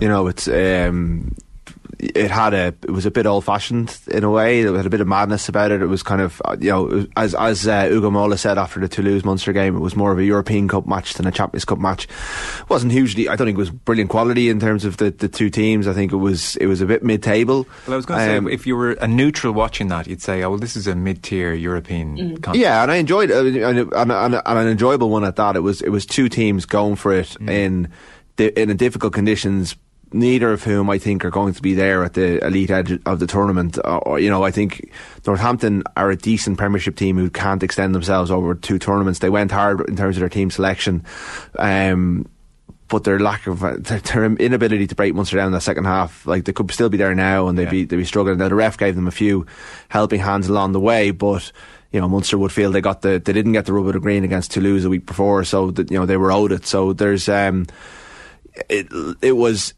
thoroughly enjoyable, and no more so when they were having a big scrap in the middle of the pitch. Like that was great. Like you talk about it when it did. Friday was so anemic, and behind the closed doors was so anemic on Saturday. This meant something to the people who were there. There was a reasonable travelling crowd over. It looked like there was a bit of life to this game, and with that, and there's a lot to be said for that, even if the quality wasn't brilliant. So it was a good win, a very good win, and it's again coming from where they're coming from, having dipped badly at the start of the season. There is a steady sign that obviously the team are playing for the coaches, that there's a bit of spirit there, that there's a plan there that they're following. They're not able to solve everything themselves, and they were making, like, I think Dave Kilcoyne gave away the same penalty 3 times in a row and was lucky not to go into the sin bin during that second half. So they still need to learn on the job, and they can't be satisfied with it. They gotta go, that's a good win, let's get better, and not go, that's a good win, we're all legends, let's just take Christmas off, which has happened the odd time under Munster over the last couple of years, where they've had a great Heineken Cup win. This isn't a great one, but it's a good one, and then they haven't backed it up, and no better way to back it up than when Leinster come to town on Stevens's Day. It's Roy O'Connor and Fiona Hayes talking with Joe Malloy last night on Monday Night Rugby. And a reminder, the only place to listen back in full to Monday Night Rugby and Wednesday Night Rugby and Brian O'Driscoll is on the OTB Rugby podcast feed. So just subscribe there on the OTB app or wherever you get your podcasts, and more Heineken Champions Cup coverage coming on the show tonight and tomorrow as well. Now, John Duggan is here with us this morning at 8:44. John, how are you? Ger and Shane, how is the form? Happy Christmas to you. And yourselves. This is my last supper, so... Oh, lovely. Great working with you guys, and I've enjoyed the chats. There you go. Well done. For the year. And if you want to listen back, folks, to the books and documentaries thing we did on Saturday, Malachy Clerk and Ross Whitaker, they're on the podcast feed as well. Very good. For all your recommendations, either in oral or in terms of what's in front of you on the page. Did you have any recommendations? I haven't actually read that much. I read the Phil book, but I was more in a voyage of discovery, to be honest. I saw the Ronaldo documentary recently. That was very good, the original Ronaldo. But I just need to get into I bought the Charlton Brothers book last week, and I bought the Jan Ulrich book, but I haven't got into anything really specific. Usually around this time of the year I would have been much more advanced in that, but for whatever reason. What's your primary function? Is it reading? Is it watching? Is it socialising? It's meeting friends and family. Like we talk about Lionel Messi being a hero, and Lionel Messi's given a lot of joy to everybody in world sport, but he's not a hero of mine. He's somebody that you really admire what he does, but he's not a hero. Your friends and your family are heroes. So the people I haven't seen for a long time, meeting up with people I haven't seen, they're coming back or whatever, meeting with family. That's what the ritual is, and I'll probably get one day at Leopardstown as well. That's what it's about. It's just a bit of R&R and a bit of culture if you can, and just enjoying the company of others. Because like last year we had restrictions. Yeah, you forget that, don't you? You do forget that. Pint of stout and the Bailey's coffee. Are you a Bailey's coffee man? And everything apart from 3 things: white wine, tequila, and coffee. Everything else is on the agenda. Right. White wine, tequila, and coffee. Yeah. You wouldn't go for a tequila with a bit of... I had a bad experience with tequila. I had to be dragged across a dance floor by my hair in my early 20s for going a bit too mad on tequila at one of these college balls. Because I got hold of the college card. So it leaves some bad memories in It did, yeah, because I woke up in a flat that wasn't mine. And somebody came into the flat and said, "What the hell are you? Who the hell are you?" So it was my last memory of tequila. Now that was like when I was young and irresponsible, like it's well over 20 years ago. But I actually couldn't physically drink it after then. Never liked the taste of coffee and white wine. Don't like the taste. I'm sure you guys have your own. I know tequila drinks you can't drink either. Tequila's tough to drink.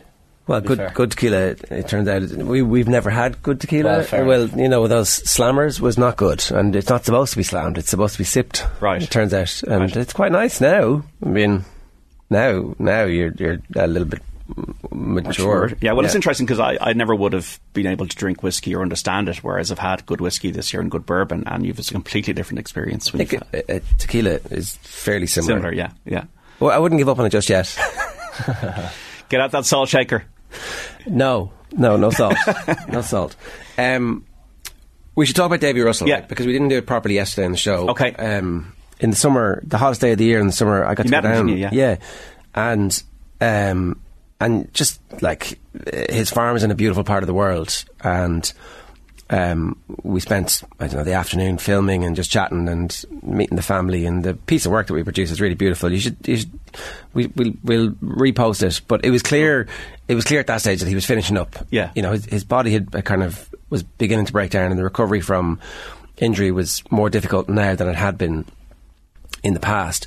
And when he was talking about the future, it was like there's a future for him that isn't just identifying as the jockey, but like. He was just in love with the land and farming and the animals and the lifestyle, and it was Tom Wolfe wrote many great books, but there's one about car drivers who are moonshiners and people who are mad into just being artists, and it struck me that this was somebody who was born to be what he had become. He's of the land, he's of the horse. Yeah, and like the incredible peaks that he hit at various stages in his career were fully deserved. Like, he was as good as any of his peers, and his peers were the greatest of all time. Yes. And that's incredible. It is. They all kind of dragged each other up. I think it is a golden generation that's gone. I think one of the big parts of that, Ger, is that they were all great communicators in their own way. Ruby, Barry Geraghty, Paul Carberry communicated on a horse, Tony McCoy. These are big characters. These are big personalities, and we haven't really we're waiting. It'll take a few years for the next group of people to articulate themselves. But racing, all sports are popular. Snooker, yourself with Ronnie and Stephen Hendry and Ken. You have to have the personalities. Formula One in the 80s was so popular because of Senna and Prost and different types of personalities, and that's what racing. And Davy Russell, I felt, was always a very good communicator, good crack. Hardy guy, would talk about himself as being sometimes cross, but I never found that. I always found him quite a gentleman to deal with, and just a hardy jockey. Like all the injuries he went through, 1,579 winners over 23 years, like 25 Cheltenham Festival winners, Grand National twice, the Gold Cup. Like the ride he gave Lord Windermere to win the Gold Cup in 2014, he was almost about to pull the horse up halfway around, and he just kept on pushing away and pushing away. Horse eventually responded, and he won on the line. There's a horse called Monsoni he rode in 2007 at Punchestown. Once again, they all cut each other's throats at the back, and that is a skill, that is an art, that is what you're talking about. In simpatico with the horse, to be able to know the time and the rhythm of a race. And Davy was always good at the maturity of being able to generally have his horse in the right spot in races. So it is some career, and as I said again, I think his personality was a big part of that. I think he's involved with younger horses now. Is it pinhooking or whatever they call it? And he's from the county where the first people chase paws. It's funny when Jerry mentions Tom Wolfe. Like, the right stuff is another one, and it's hard to know what that right stuff is that makes up a jockey.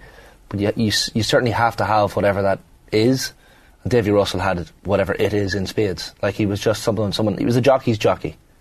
Yeah, he was a horseman, and there's an obsession to that, and it's rare that you can decide yourself when you've got to go out. Yeah, Ruby did it, and Davy's now done it. A lot of other jockeys have been just told you've got to go retire because of injury. You know, is he the last of that great era? I would say so. Yeah. Now it's about Jack Kennedy. Now it's about Sean O'Keefe. Now it's about these other young jockeys coming up. Darragh O'Keefe, Paul Townend obviously is the main man at the moment. So, look, we're lucky to have them, and we would have known from the racing coverage that we did. You know? Yeah, I hope he gets involved in media and stays around TV, and that we hear more from him. Because there's some funny stuff going around on social media about the Cheltenham press nights, and just funny stuff. He's just witty, and racing needs to be accessible in that regard, because sometimes it can be a little bit insular. Yeah. All right. Well, we wish him the very best, and I'm delighted for him that he's got out on his own terms. And like, obviously he'd been dying for this to happen, because, you know, normally you'd wait for something like the Christmas festival is just here. Yeah. So obviously he'd had enough, and it was like, okay, winner, chicken dinner, let's go. And you decide as well, and for people not to know is cool as well. Yeah. You can decide, and that's good, you know. Okay, so we did ask you for some World Cup, our crazy awards. Niche moment, Messi and Wout Weghorst. Give me a Bobo. That was my niche moment. The choke was Spain passing the ball around 1,000 times around the roundabout, and then losing to Morocco penalties after beating Costa Rica 7-0 in the opening game. There is an argument Spain with a choke, because I had Denmark in my head as honourable mentions, given everyone had them as dark horses, myself included. But Spain is a good shout, because after the first game you're thinking, we're looking at the world champions, contenders. Yeah. So the fact that they went on to do nothing essentially of note is surprising. And their players choked in the shootout as well. I felt they looked like about 10 years of age. Yeah. But they're massive contenders for USA, you'd have to think, because Argentina won't be. I think that's the end of the line for Messi and Argentina. Personality is Andres Cantor, the man who called that winning penalty for Argentina. Who is it? Montiel's winning penalty. It was it's hard not to get emotional watching that. It is, yeah. Shows what it means.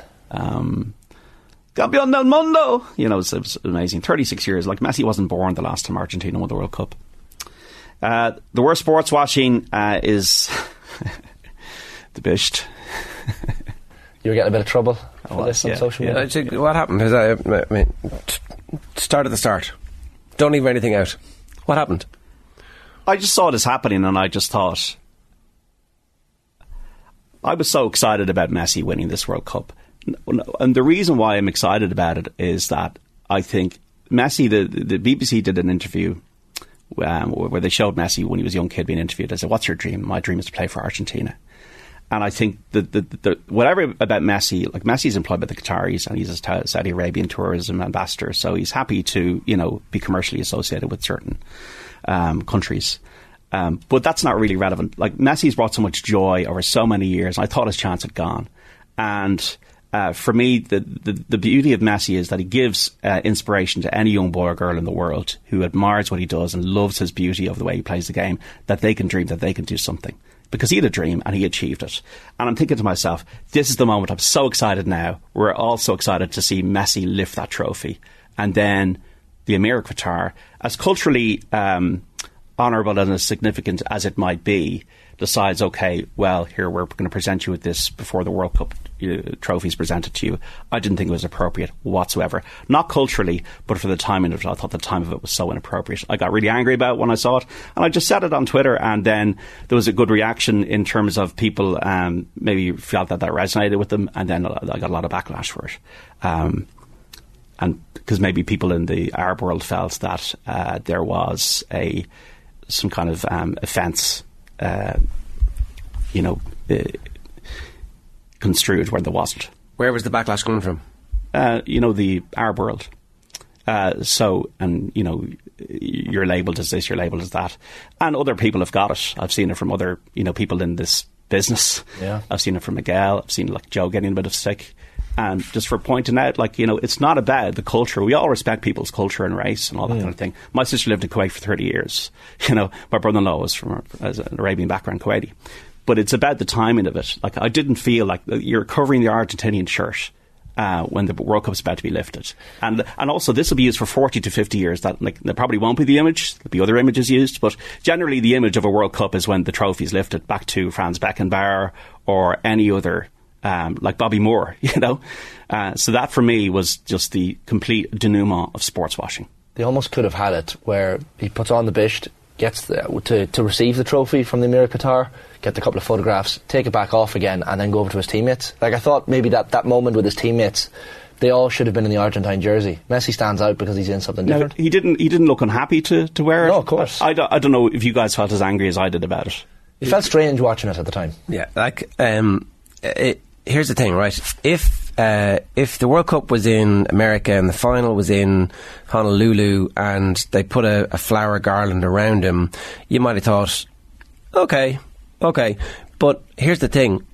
The bisht isn't just a thing that is imbued with cultural meaning in the place that it would traditionally be worn. This now has a cultural meaning around the world because of the sports washing, because of everything else that's gone on before, because of the refusal to allow the armbands or the last minute, no, you can't have Budweiser, because of everything else that has happened, because of the many thousands of dead people who died, who were sacrificed so that country could have that World Cup and have that moment.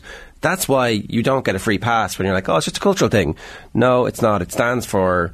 It's a clear example of everything that you've been trying to achieve, and it's so naked and it's so needy, and when people show you who they are, believe them. And good piece by Miguel Delaney today about it. Yeah, it is really they got what they wanted. They got what they paid for. Qatar. They got what they paid for. Now, I won't remember the bisht. I'm going to remember Messi, and I'm going to remember the fact that they took it off pretty quickly and they got a new jersey with the 3 stars on it pretty quickly. Yeah, and absolutely. But at the time, I was, there's so much. You're right. I think at the time, here we go. This is going to be it. This is the moment, and we're all going to go yes in our living rooms around the world. And then it's what the hell's going on here? Well, people were pointing out the Pele Mexican hat in 1970, but that was after the trophy. That was in the crowd. Whatever. This was and apparently, as Dion Fanning was saying last night, they were going to put on Lloris. Yeah. So weren't going to put it on Lloris. No. So this was for Messi, and it just completely looked alien within the picture of the Argentinian players that would be happening. I just at the time, and then had Messi agreed in advance to it. He didn't look surprised. He didn't look surprised at all. He didn't. Look, and maybe he's comfortable, and maybe he will say in due course that look, I was happy to do it. Well, I mean, it's hard to go. Yeah. Anyway, all right. The last one was fan interaction, which was, I don't know if you guys said this, Je suis un baguette. No, it didn't make our list. Left that out. From Eddie O'Keefe in Limerick. Yeah, that was a great moment. The Irish making their stamp once again. Well, know. There was a Dublin fan in the crowd amongst the RGs. It was. It's such a cool jersey. Armagh guys as well, I saw as well. They did well. Yeah, the Dubs did well. Yeah. Right. Sickening, isn't it? OTB AM brought to you live each morning by Gillette Labs for an effortless finish your day. Good stuff, John. Happy Christmas to you. And yourselves. Have a great time. And you, John. And you. Here's what's on OTB Sports Radio for you today. OTB Gold at 1 o'clock is Keith Andrews meeting Philly McMahon. 3 o'clock is a classic dadcast. Our career retrospective is Barry Geraghty at 4. Cora Staunton is OTB Gold at 6. And the show is live tonight with Joe Malloy with the return of A Slight Tangent and plenty more besides. You can follow Off the Ball across all our social channels and subscribe to the OTB Podcast Network for all the best in the latest sports content. Up next, former Dundalk manager Vinnie Perth joins us in studio to give us his team of the World Cup. First, from last night's news round, Joe, Mick and Richie had a debate about where this World Cup ranks all time.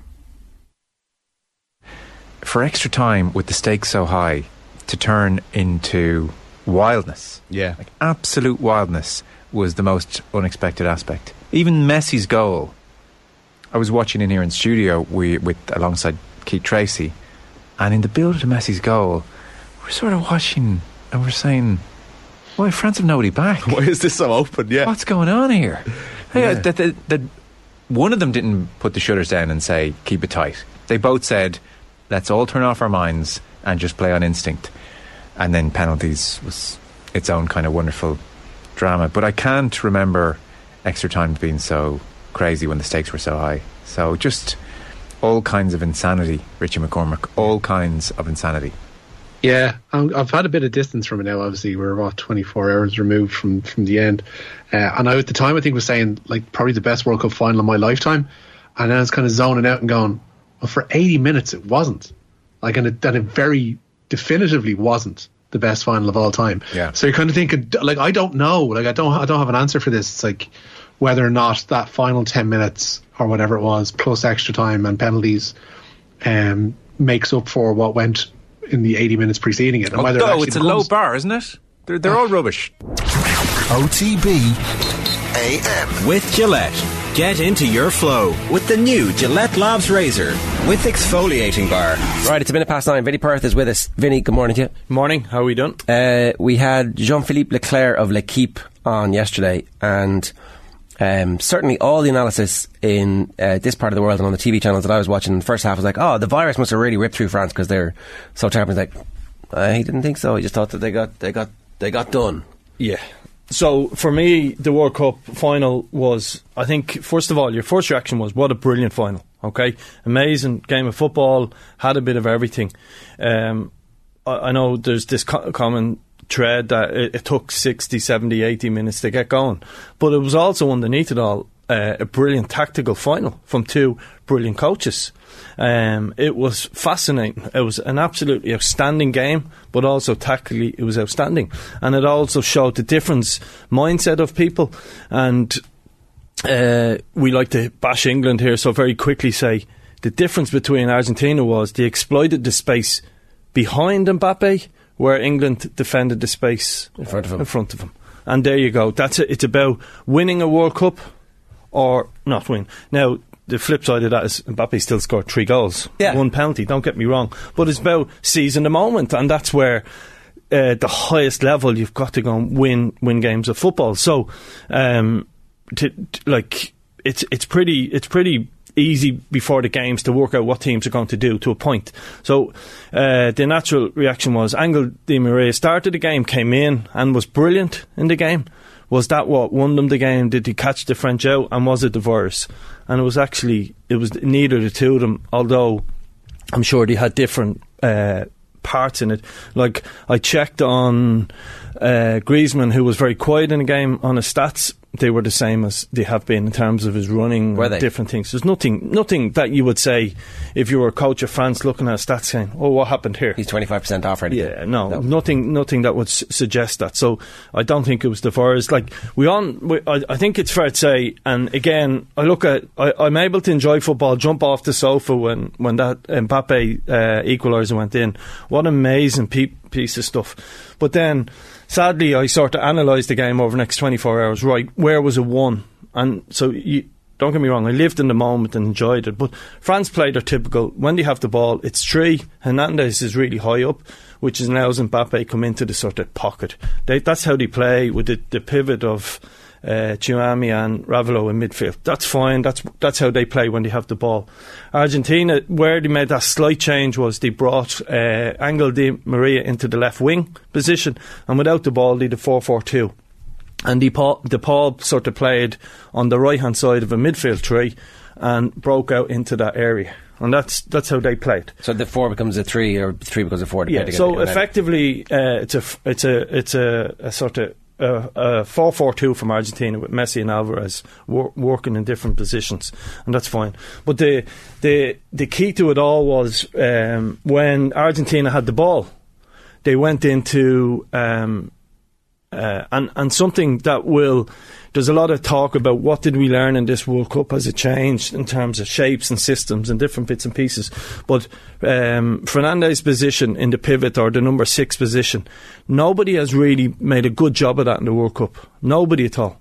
right? But in the World Cup final, Fernandes dropped into between the back four, different stages.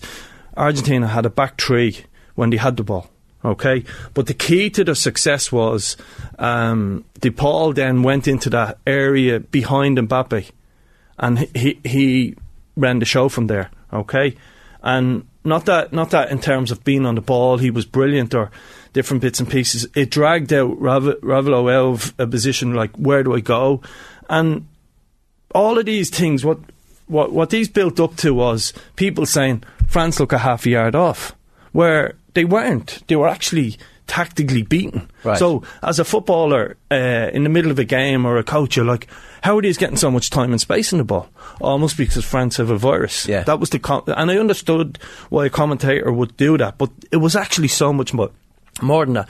And actually the first 45 minutes of the game, Messi was brilliant again in that same position where he came in behind where Mbappe had left, and Argentina's right back was that high up the pitch that Hernandez had to mark him.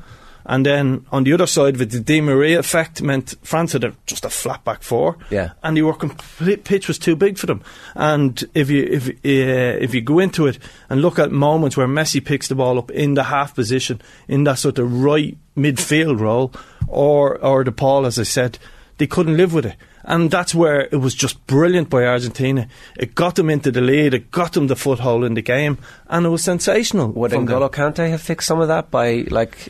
Not necessarily, because the running power that was needed, it was a change of shape. France shape was wrong. But Rabiot might not have been smart enough to understand this is happening to me and I need to impact, or Tchouaméni's very inexperienced at that level. He's a very, very good player. Don't get me wrong, the problem was, the problem is with that is, and this is where you often see players sort of fighting with each other in the middle of games, whether it's in the Phoenix Park, whether it's in a World Cup final. Once Raveloa shifts out, which he had done all tournament to a point, but nobody exploited it that well. England tried to do it with Henderson at times, didn't have the same quality, obviously. Okay, well, what can you do then? Well, to be fair to France, and this is where it was a brilliant tactical World Cup, and to be fair to Deschamps, right, what he done was brilliant. He took off two players, and people say France didn't get going till 80 minutes. Yeah, I get that, but he took off two players in the first half and flipped that straight away. Straight away, he changed his whole team to basically a 4-2-3-1. And why did Griezmann not have a great game? Because he played a large part of his number 10. And it was a change of position for him. He brought on pace in the wide areas in Thuram and Coman. Yeah, on the other side, and that then shored up.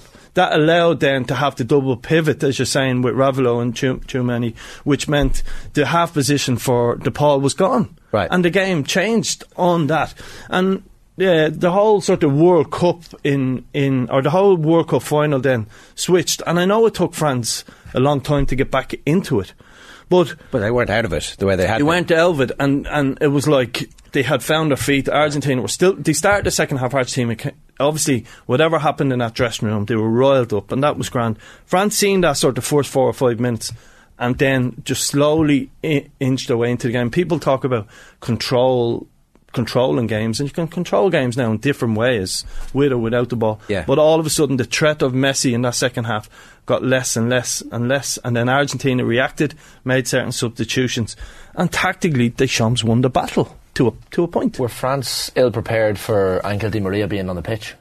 No, but that's the point. It wasn't just that. In many ways, that was the centre half up against Di Maria. That could have been an easily match up.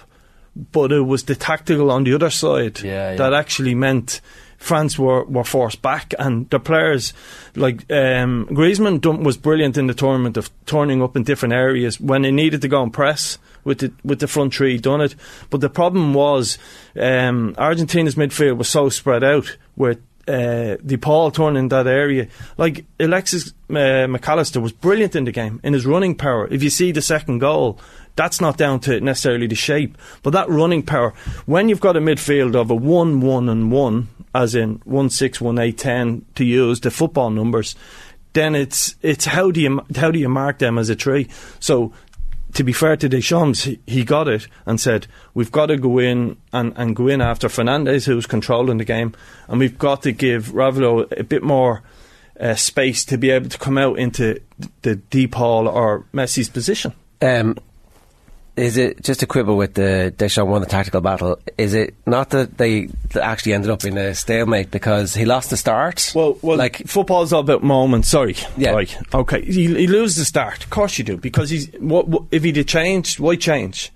But you do. I think you do have to change. So this is a very interesting philosophical bit here, right? Because I think Joe mentioned this last night on the news round about Guardiola getting grief for constantly changing. Maybe it was Mick. I'm not sure. One of the lads mentioned it anyway, and. I definitely would frequently have thought, like, look at the quality of my team. I'm Pep Guardiola. We're brilliant. Just go for it. But now I'm coming around to. You have to remember the opposition. Now, like, I could tell you how France is going to play within an inch of their life. Okay, I could tell you before the cup final exactly how they were going to play. Wasn't going to change. But at the same time, Argentina knew that. All their analysts knew that. People knew that. They knew where the space was. I was in here speaking to you about. Poland and France, and if you remember Matty Cash, Matty Cash had so much space, he whipping balls into the box, it was cleared by de Griezmann. All of a sudden Mbappe scored 10 seconds later. Big moment for him in that game, and I'm saying to you, a better player would exploit that. I thought England, not to go back to England, but tactically Southgate just got it wrong. He got it wrong. I understand starting Henderson, but the space was in that area behind Mbappe that actually the first team that really exploited them was Argentina. Yeah. Where I say Deschamps won the tactical battle is he ultimately lost the game, okay? And this is football, this is fine margins. I'm telling you now, if France had scored that late goal, he would have been a tactical genius when all was said and done by the time we stripped the game back and said the pace he brought on, the two changes, switching to a 4-2-3-1 was a world-class management decision that won him the World Cup. And hey, that's football. But as much as he deserves praise for those decisions, Vinny, like, is there the argument that he made those decisions slightly too late, even though it was still, 40 minutes played where he brings the two lads on? Oh yeah, like if you do it 10-15 minutes earlier. I remember doing it once, losing 1-0 to UCD, and it doesn't equate to France and Argentina World Cup final. I'll tell you what, when you do it, like, it's a big call, and they've worked all the time on how they play. They've a set way of playing. They know what is needed. Everyone knows that Griezmann knows his job. All of these things, they were just out thought of on the day for such a long period that they had to react. And it was like, it's hindsight. Hindsight is amazing, but it was so close to being an amazing performance by Deschamps. I don't think you can say it's too late though, right? Because there's a one-on-one chance with 123 minutes on the clock where you have like the ball bouncing in the air to a striker who's in form against a goalkeeper who's very tired, and all he's got to do is stick it in the net and you win. So it's not too late. But it takes the 70 minutes for France to get into the game. Does it? Maybe it takes an hour, maybe 60 minutes to get into the game. But it actually didn't, Shane. It took 40 minutes, and then all of a sudden the threat of Argentina was a little bit less. Okay, France weren't creating loads, and they've changed their shape of how they played for the whole tournament. I still felt middle of the game, the first 5 minutes after the second half, or into the second half, I still felt Argentina looked the more dangerous. And don't get me wrong, I'm sitting there 70 minutes thinking this is going to be a bit of a dab squib of a World Cup final. I'm with you. Argentina, and they're but at the same time, as a coach, you can only slowly. They slowly turned this around, and I just struggle to pronounce the French striker's name. But if that goes in, that's why actually the biggest moment of the World Cup was Martinez's save in that moment. And there's an amazing photograph. You should have a look at from behind the goal. It is just an amazing save, and it's won them the World Cup, and it's meant that Deschamps is maybe under pressure with certain people in France. I don't know in terms of he should have won. It was just brilliant. It was tactically brilliant, and it's right on the edge. And hey, that's the football at the highest level. Question from Colin wondering: do you risk losing the player forever if you whip them off after 40 minutes? Yes, absolutely. And so now remember, you're taking off Giroud, who may or may not come back. But in that moment, in a World Cup final, you're not thinking of that is the biggest concern of any manager or coach standing on the sideline. Taking a guy after 20 minutes, hey, he's a long way back for you. Long way back. Yeah. But sometimes it's not down to that player's performance. Sometimes it's very much tactical, because you're actually admitting you made a mistake as a coach, by the way, as well. Well, that's the way I was saying. And how you sell that in the dressing room is I made a mistake here. That's an ego. That's an ego. I hit brought for you. Jamie McGrath on after 20 minutes. Dundalk were struggling. I was only in the job a few weeks, and I just turned and said to assistant manager, "Got to make this. Are you sure?" And basically, he was saying what I would have said. Assistant Rory Higgins said to me, "We made the change, beat UCD 2-1. It was a huge moment for me, but I lost the player. I lost the player that I take off, and it was a long way back for the two of us, like, because I'd made a mistake, and it's. I tell you, it's such a difficult thing what he done in that first half. But did you address it straight away, or did you wait weeks? Or how did you fix it? The player wasn't there after the game. Right. Because is there, and I didn't blame him for that, to be honest. I didn't go in and go, "Oh, you're," like the laziest thing as a coach to go in and go, "Oh, you're fine. You left it." I went, "No, if I was a player, I'd be really hurt by that." I went and met him, had a cup of tea with him, but deep down in his own mind, he's like, "You're taking the piss out of me," and that's the way they see it, and you have to understand that, and you have to live in their world. Is there an alternate universe in where Dembele had to come off because he was useless, but Giroud just hadn't got into the game yet? Is there an argument that last chance for Colin Muani, like if that falls to a player like Giroud? Yeah, there is, and to be fair, but remember the penalty was won by pace, sheer pace put onto Mendy and so much pressure. It was a flick on by Mbappe, and pure pace wins them the free kick, or wins them the penalty that gets them into the game. So, look, there's an argument, Giroud, one sub might have been enough in terms of Mbappe's pace and Thuram's pace, but he made a wholesale change, and almost was the most perfect manager. Like, we talk about managers making big decisions on sidelines. That was huge. It's funny you talk about the small margins, because we're saying that Southgate got it wrong, and yet if Kane scores that penalty and England have the momentum going into extra time, all of a sudden he's the genius. Yeah, look, but Shane, that's a bigger argument. The point I make about Southgate getting it wrong is he tried not to lose to France instead of tried to win. Now, the flip side of what I'm saying is Mbappe still scores 3, but you have to, like, I always make the point, and it's someone who's lost his job in football, go, when you sit there, no matter what level you work at, you remember the ones you should have done. It's so easy. Like, it's a bit like people now talking about this World Cup, saying the World Cup was brilliant, and it was, but the easiest thing to do in football is to be a defensive coach. It's easy. If any manager takes over a club, generally they say, "Oh, we got to stop conceding goals." No shit, Sherlock, like, and because he knows, he goes in training ground and does a defensive session. The hardest part of football is creating an environment for attacking players. It's the imagination. It's all of these different things, and it's played out like that in the World Cup as well. It's a lot easier to be Morocco than it is to be Brazil in terms of creating chances, scoring goals, and it's so that's where. Surely Southgate was sitting there going, "I should have actually, the game changed." After 70 minutes, he might have been on a sofa going, "Do you know, I should have done what Argentina did and just forgetting the Mbappe part of it to a point and just went for it." You talked about the tactical nuances that we've seen across the World Cup, and all those FIFA reports and stuff of little nuggets, and Arsene Wenger's come out saying different things, whether it's goalkeepers being on the ball more or wide players getting on the ball more. Like, what are the big takeaways from this World Cup tactically? Will we look back on this as a turning point in any way in terms of style of football? I'm conflicted on that, because like I'm listening to people say, and people I'd really listen to and respect, and say, "Oh, the ticky-tacky might be gone now and there's no teams pressing and different things." Difference is, you've got to remember, this is international football. You can't just sign someone. So you look at someone like Pep, who fell short in a couple of big games because he probably didn't have a striker. He tried to get Harry Kane, that doesn't work, so he just gets Haaland.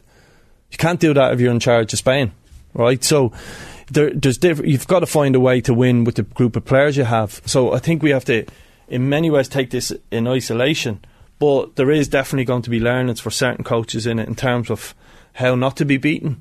Again, it's the very best coaches, like Jurgen Klopp. Mbappe doesn't press for France, but if Mbappe had signed for Liverpool 2 years ago, and he was playing up front with Mane and Salah, he would have bloody pressed. So it's coaches make styles, and club football is completely different to World Cup football. We've got your team in the tournament. It'll be very interesting to see if Mbappe stays. That was one of the conversations we were having. If he just decides that actually having the power at PSG is what he wants, or if he actually wants to go and become the complete footballer, because I'm not sure that he's going to be driven to become the complete footballer at PSG when Yeah, but at the same time, the difference with, say, Messi is where someone like Mbappe, if Mbappe had a bad hamstring injury, you're not guaranteed he's ever going to come back to be, like, he's world class and he's probably up there with Haaland as the best, but because he relies on his pace, it's a bit like, I'm not going to get into Ronaldo Messi argument here, right, but peak Ronaldo, I tell you what, it's hard to argue he's not better than Messi. The difference with Messi's career, so he has longevity, as he doesn't necessarily rely on his pace, and I think Mbappe will fall into that over time. It's his pace that is what's brilliant. It's not necessarily, it's good movement obviously, etc. But pace. So you can't just chalk down that he's going to score 8 goals the next World Cup and 8 goals the World Cup after that and keep going to 35, because you know. Well, you knew Messi was going to do that back in the day. You sort of knew peak Ronaldo had as long as he stays fit and he's fitting everyone, you knew there was goals in him. Mbappe. So does Mbappe's career have a shelf life then? You can't see Mbappe in his 30s potentially changing his game. And that's the difference, I would say, between what Ronaldo did was he changed into a goal scoring machine, a fox in the box or whatever you want to call it. Messi hasn't necessarily changed his game. He's just involved and he more moments than running game. So it will be interesting to see how that one plays out. Alright, OTB brought to you live each morning by Gillette Labs for an effortless finish to your day. The team of the tournament, as picked by Vinnie Perth, we have Emi Martinez in goals. We have Guardiola and Saiss centre backs. You've got Pervis Estupiñán. Yeah, that and that's probably the one where, how do you pick a left back? The tournament hasn't been full of left backs. What I like about Esteban, he plays with Brighton, and he's someone who I think we've started to see the emergence of him in the last 6 months in the Premiership, but also at this tournament, outside of Hernandez, France, who had such a poor World Cup final, and from the very start, where the ball just rolls out under his foot, you're like, uh-oh. And aside from the final, he was probably the left back of the tournament. Going to be a long night. Yeah, like, we really struggled. Like, if you think about world football and best fullbacks, they're all probably in the England squad, but beyond that, we really struggled for good. The guy at Dundee United, playing for Australia, was excellent, but that shows you, if you're looking that deep into a tournament for really good left backs, you're going to struggle. Let me do the rest of the team here. Achraf Hakimi is your right back. You've got Amrabat and Casemiro in midfield. Griezmann makes the team. Mbappe, Messi and Giroud is your striker. So the ones who didn't make it: McAllister, Bellingham, DePaul, Tchouameni. Any of them close? Yeah, like I think Fernandes at Argentina is really close. I think he was outstanding young player. I think he'll end up in. It looks like there's been talk of Liverpool. Bellingham was up and down. Like, he was brilliant at times, but we live in English media world, like, where. Can I just ask about Declan Rice? Yeah, please, because I'm waiting to go on a rant on Declan Rice. Well, let's have it, because I watched the England-France game, and afterwards, like, Declan Rice, what an amazing player. He, single-handedly, it was like a heroic kind of finger in the dike performance. Like, really, was it? Because sometimes when he gets the ball, it comes off his shin a bit, and he's reaching for it, and all of a sudden, the opportunity to slickly move the ball on fast is gone. He's a very good defender, but is he not like a centre-back playing midfield? Well, yes. The key to it all is that for the big tactical takeout of the World Cup for me is the number 6 position, and there was people in there didn't dictate games. That's why I put Casemiro in. Thought he was excellent. And remember, Brazil went out to a penalty shootout. Van Dijk went out to a penalty shootout. You know, some of the Portuguese stars went out to a penalty shootout where it could have went either way for a lot of stars. This is why the World Cup was brilliant, because we couldn't predict the winner. The only thing that was predictable was semi-final. But on Declan Rice is a perfect example of what held England back. He didn't. He ran around. You want to see his stats? They're through the roof. But he never controlled the game. He never made a passing. Where I slightly disagree with you, France is the first time in my lifetime I've went, right, he is a good player, because he can lose the odd game at West Ham, no pressure. No, it's not even news, it's not headlines. He doesn't play that well. He's never dictated a top game, and he may go on to do that at maybe United, Chelsea. I think there's huge question marks on Declan Rice. I think is Declan Rice as good as Casemiro, Fernandez at 21, really top class number 6s in the world. I'm not sure. Like, you look at Tchouaméni, Camavinga, both coming through Real Madrid. Real Madrid ain't getting rid of any of them to sign Declan Rice, but people would tell you he's worth X amount of money. You look at Fernandinho from Manchester City over the years. All these people control games. He don't do the same as that. I think what impressed you about the France game then? What? Oh, I just thought it was, to be fair, it was a game where it was sort of a Premiership type style game where the clash, he won the battles. I thought Southgate got it wrong. If you're going to play Kyle Walker as that deep line midfielder, then take out Jordan Henderson, who was actually again excellent in the game, because of it was a Premiership style game, high intensity, and say, right, we need to be brave here and bring a Mason Mount or James Maddison, or like the winning of the World Cup for me, for England, was strangely, this is going to make it sound strange, was Marcus Rashford. They didn't utilise him. Watching that game, Marcus Rashford was set up to go and win the game for them, but he had the opportunity to do that. And Declan Rice, Henderson, maybe for an hour, excellent, kept them in the game, battled away with France's midfield, really strong, really good, but not brilliant on the ball in any way, shape or form. Don't get me wrong. Not like that's the bit dictating that the game in any way. A bit like, sorry, I think all the defensive qualities are there, but I just can't see at the moment the bit where he can become an N'Golo Kante, and where, you know, there's a 10-game stretch where you're like, oh, this guy's one of the best players in the world. Yeah. It doesn't seem like the ball skills are there. No, I think he's being a bit harsh on Rice. Like, Ruud Gullit made the point in the last few days that if Rice doesn't play for West Ham, it helps England. Like, he needs to be playing, like, West Ham is a top level of football, it's Premier League level, but he needs to be at a top club in order for England to maybe benefit from him more. But he needs to be at a top club to find out is he actually good enough. Maybe he is, but the point to make, if West Ham lose their first game back, I don't know who they're playing, let's say they're playing Southampton away, there's no pressure on Declan Rice, there's no criticism of him, there's no none of this stuff. I'll tell you, it's interesting that he hasn't moved to a big club yet. I mean, you can't tell me, Shane, Manchester United, because he's so loyal, Vinny. We know that Declan Rice is very loyal. Yeah.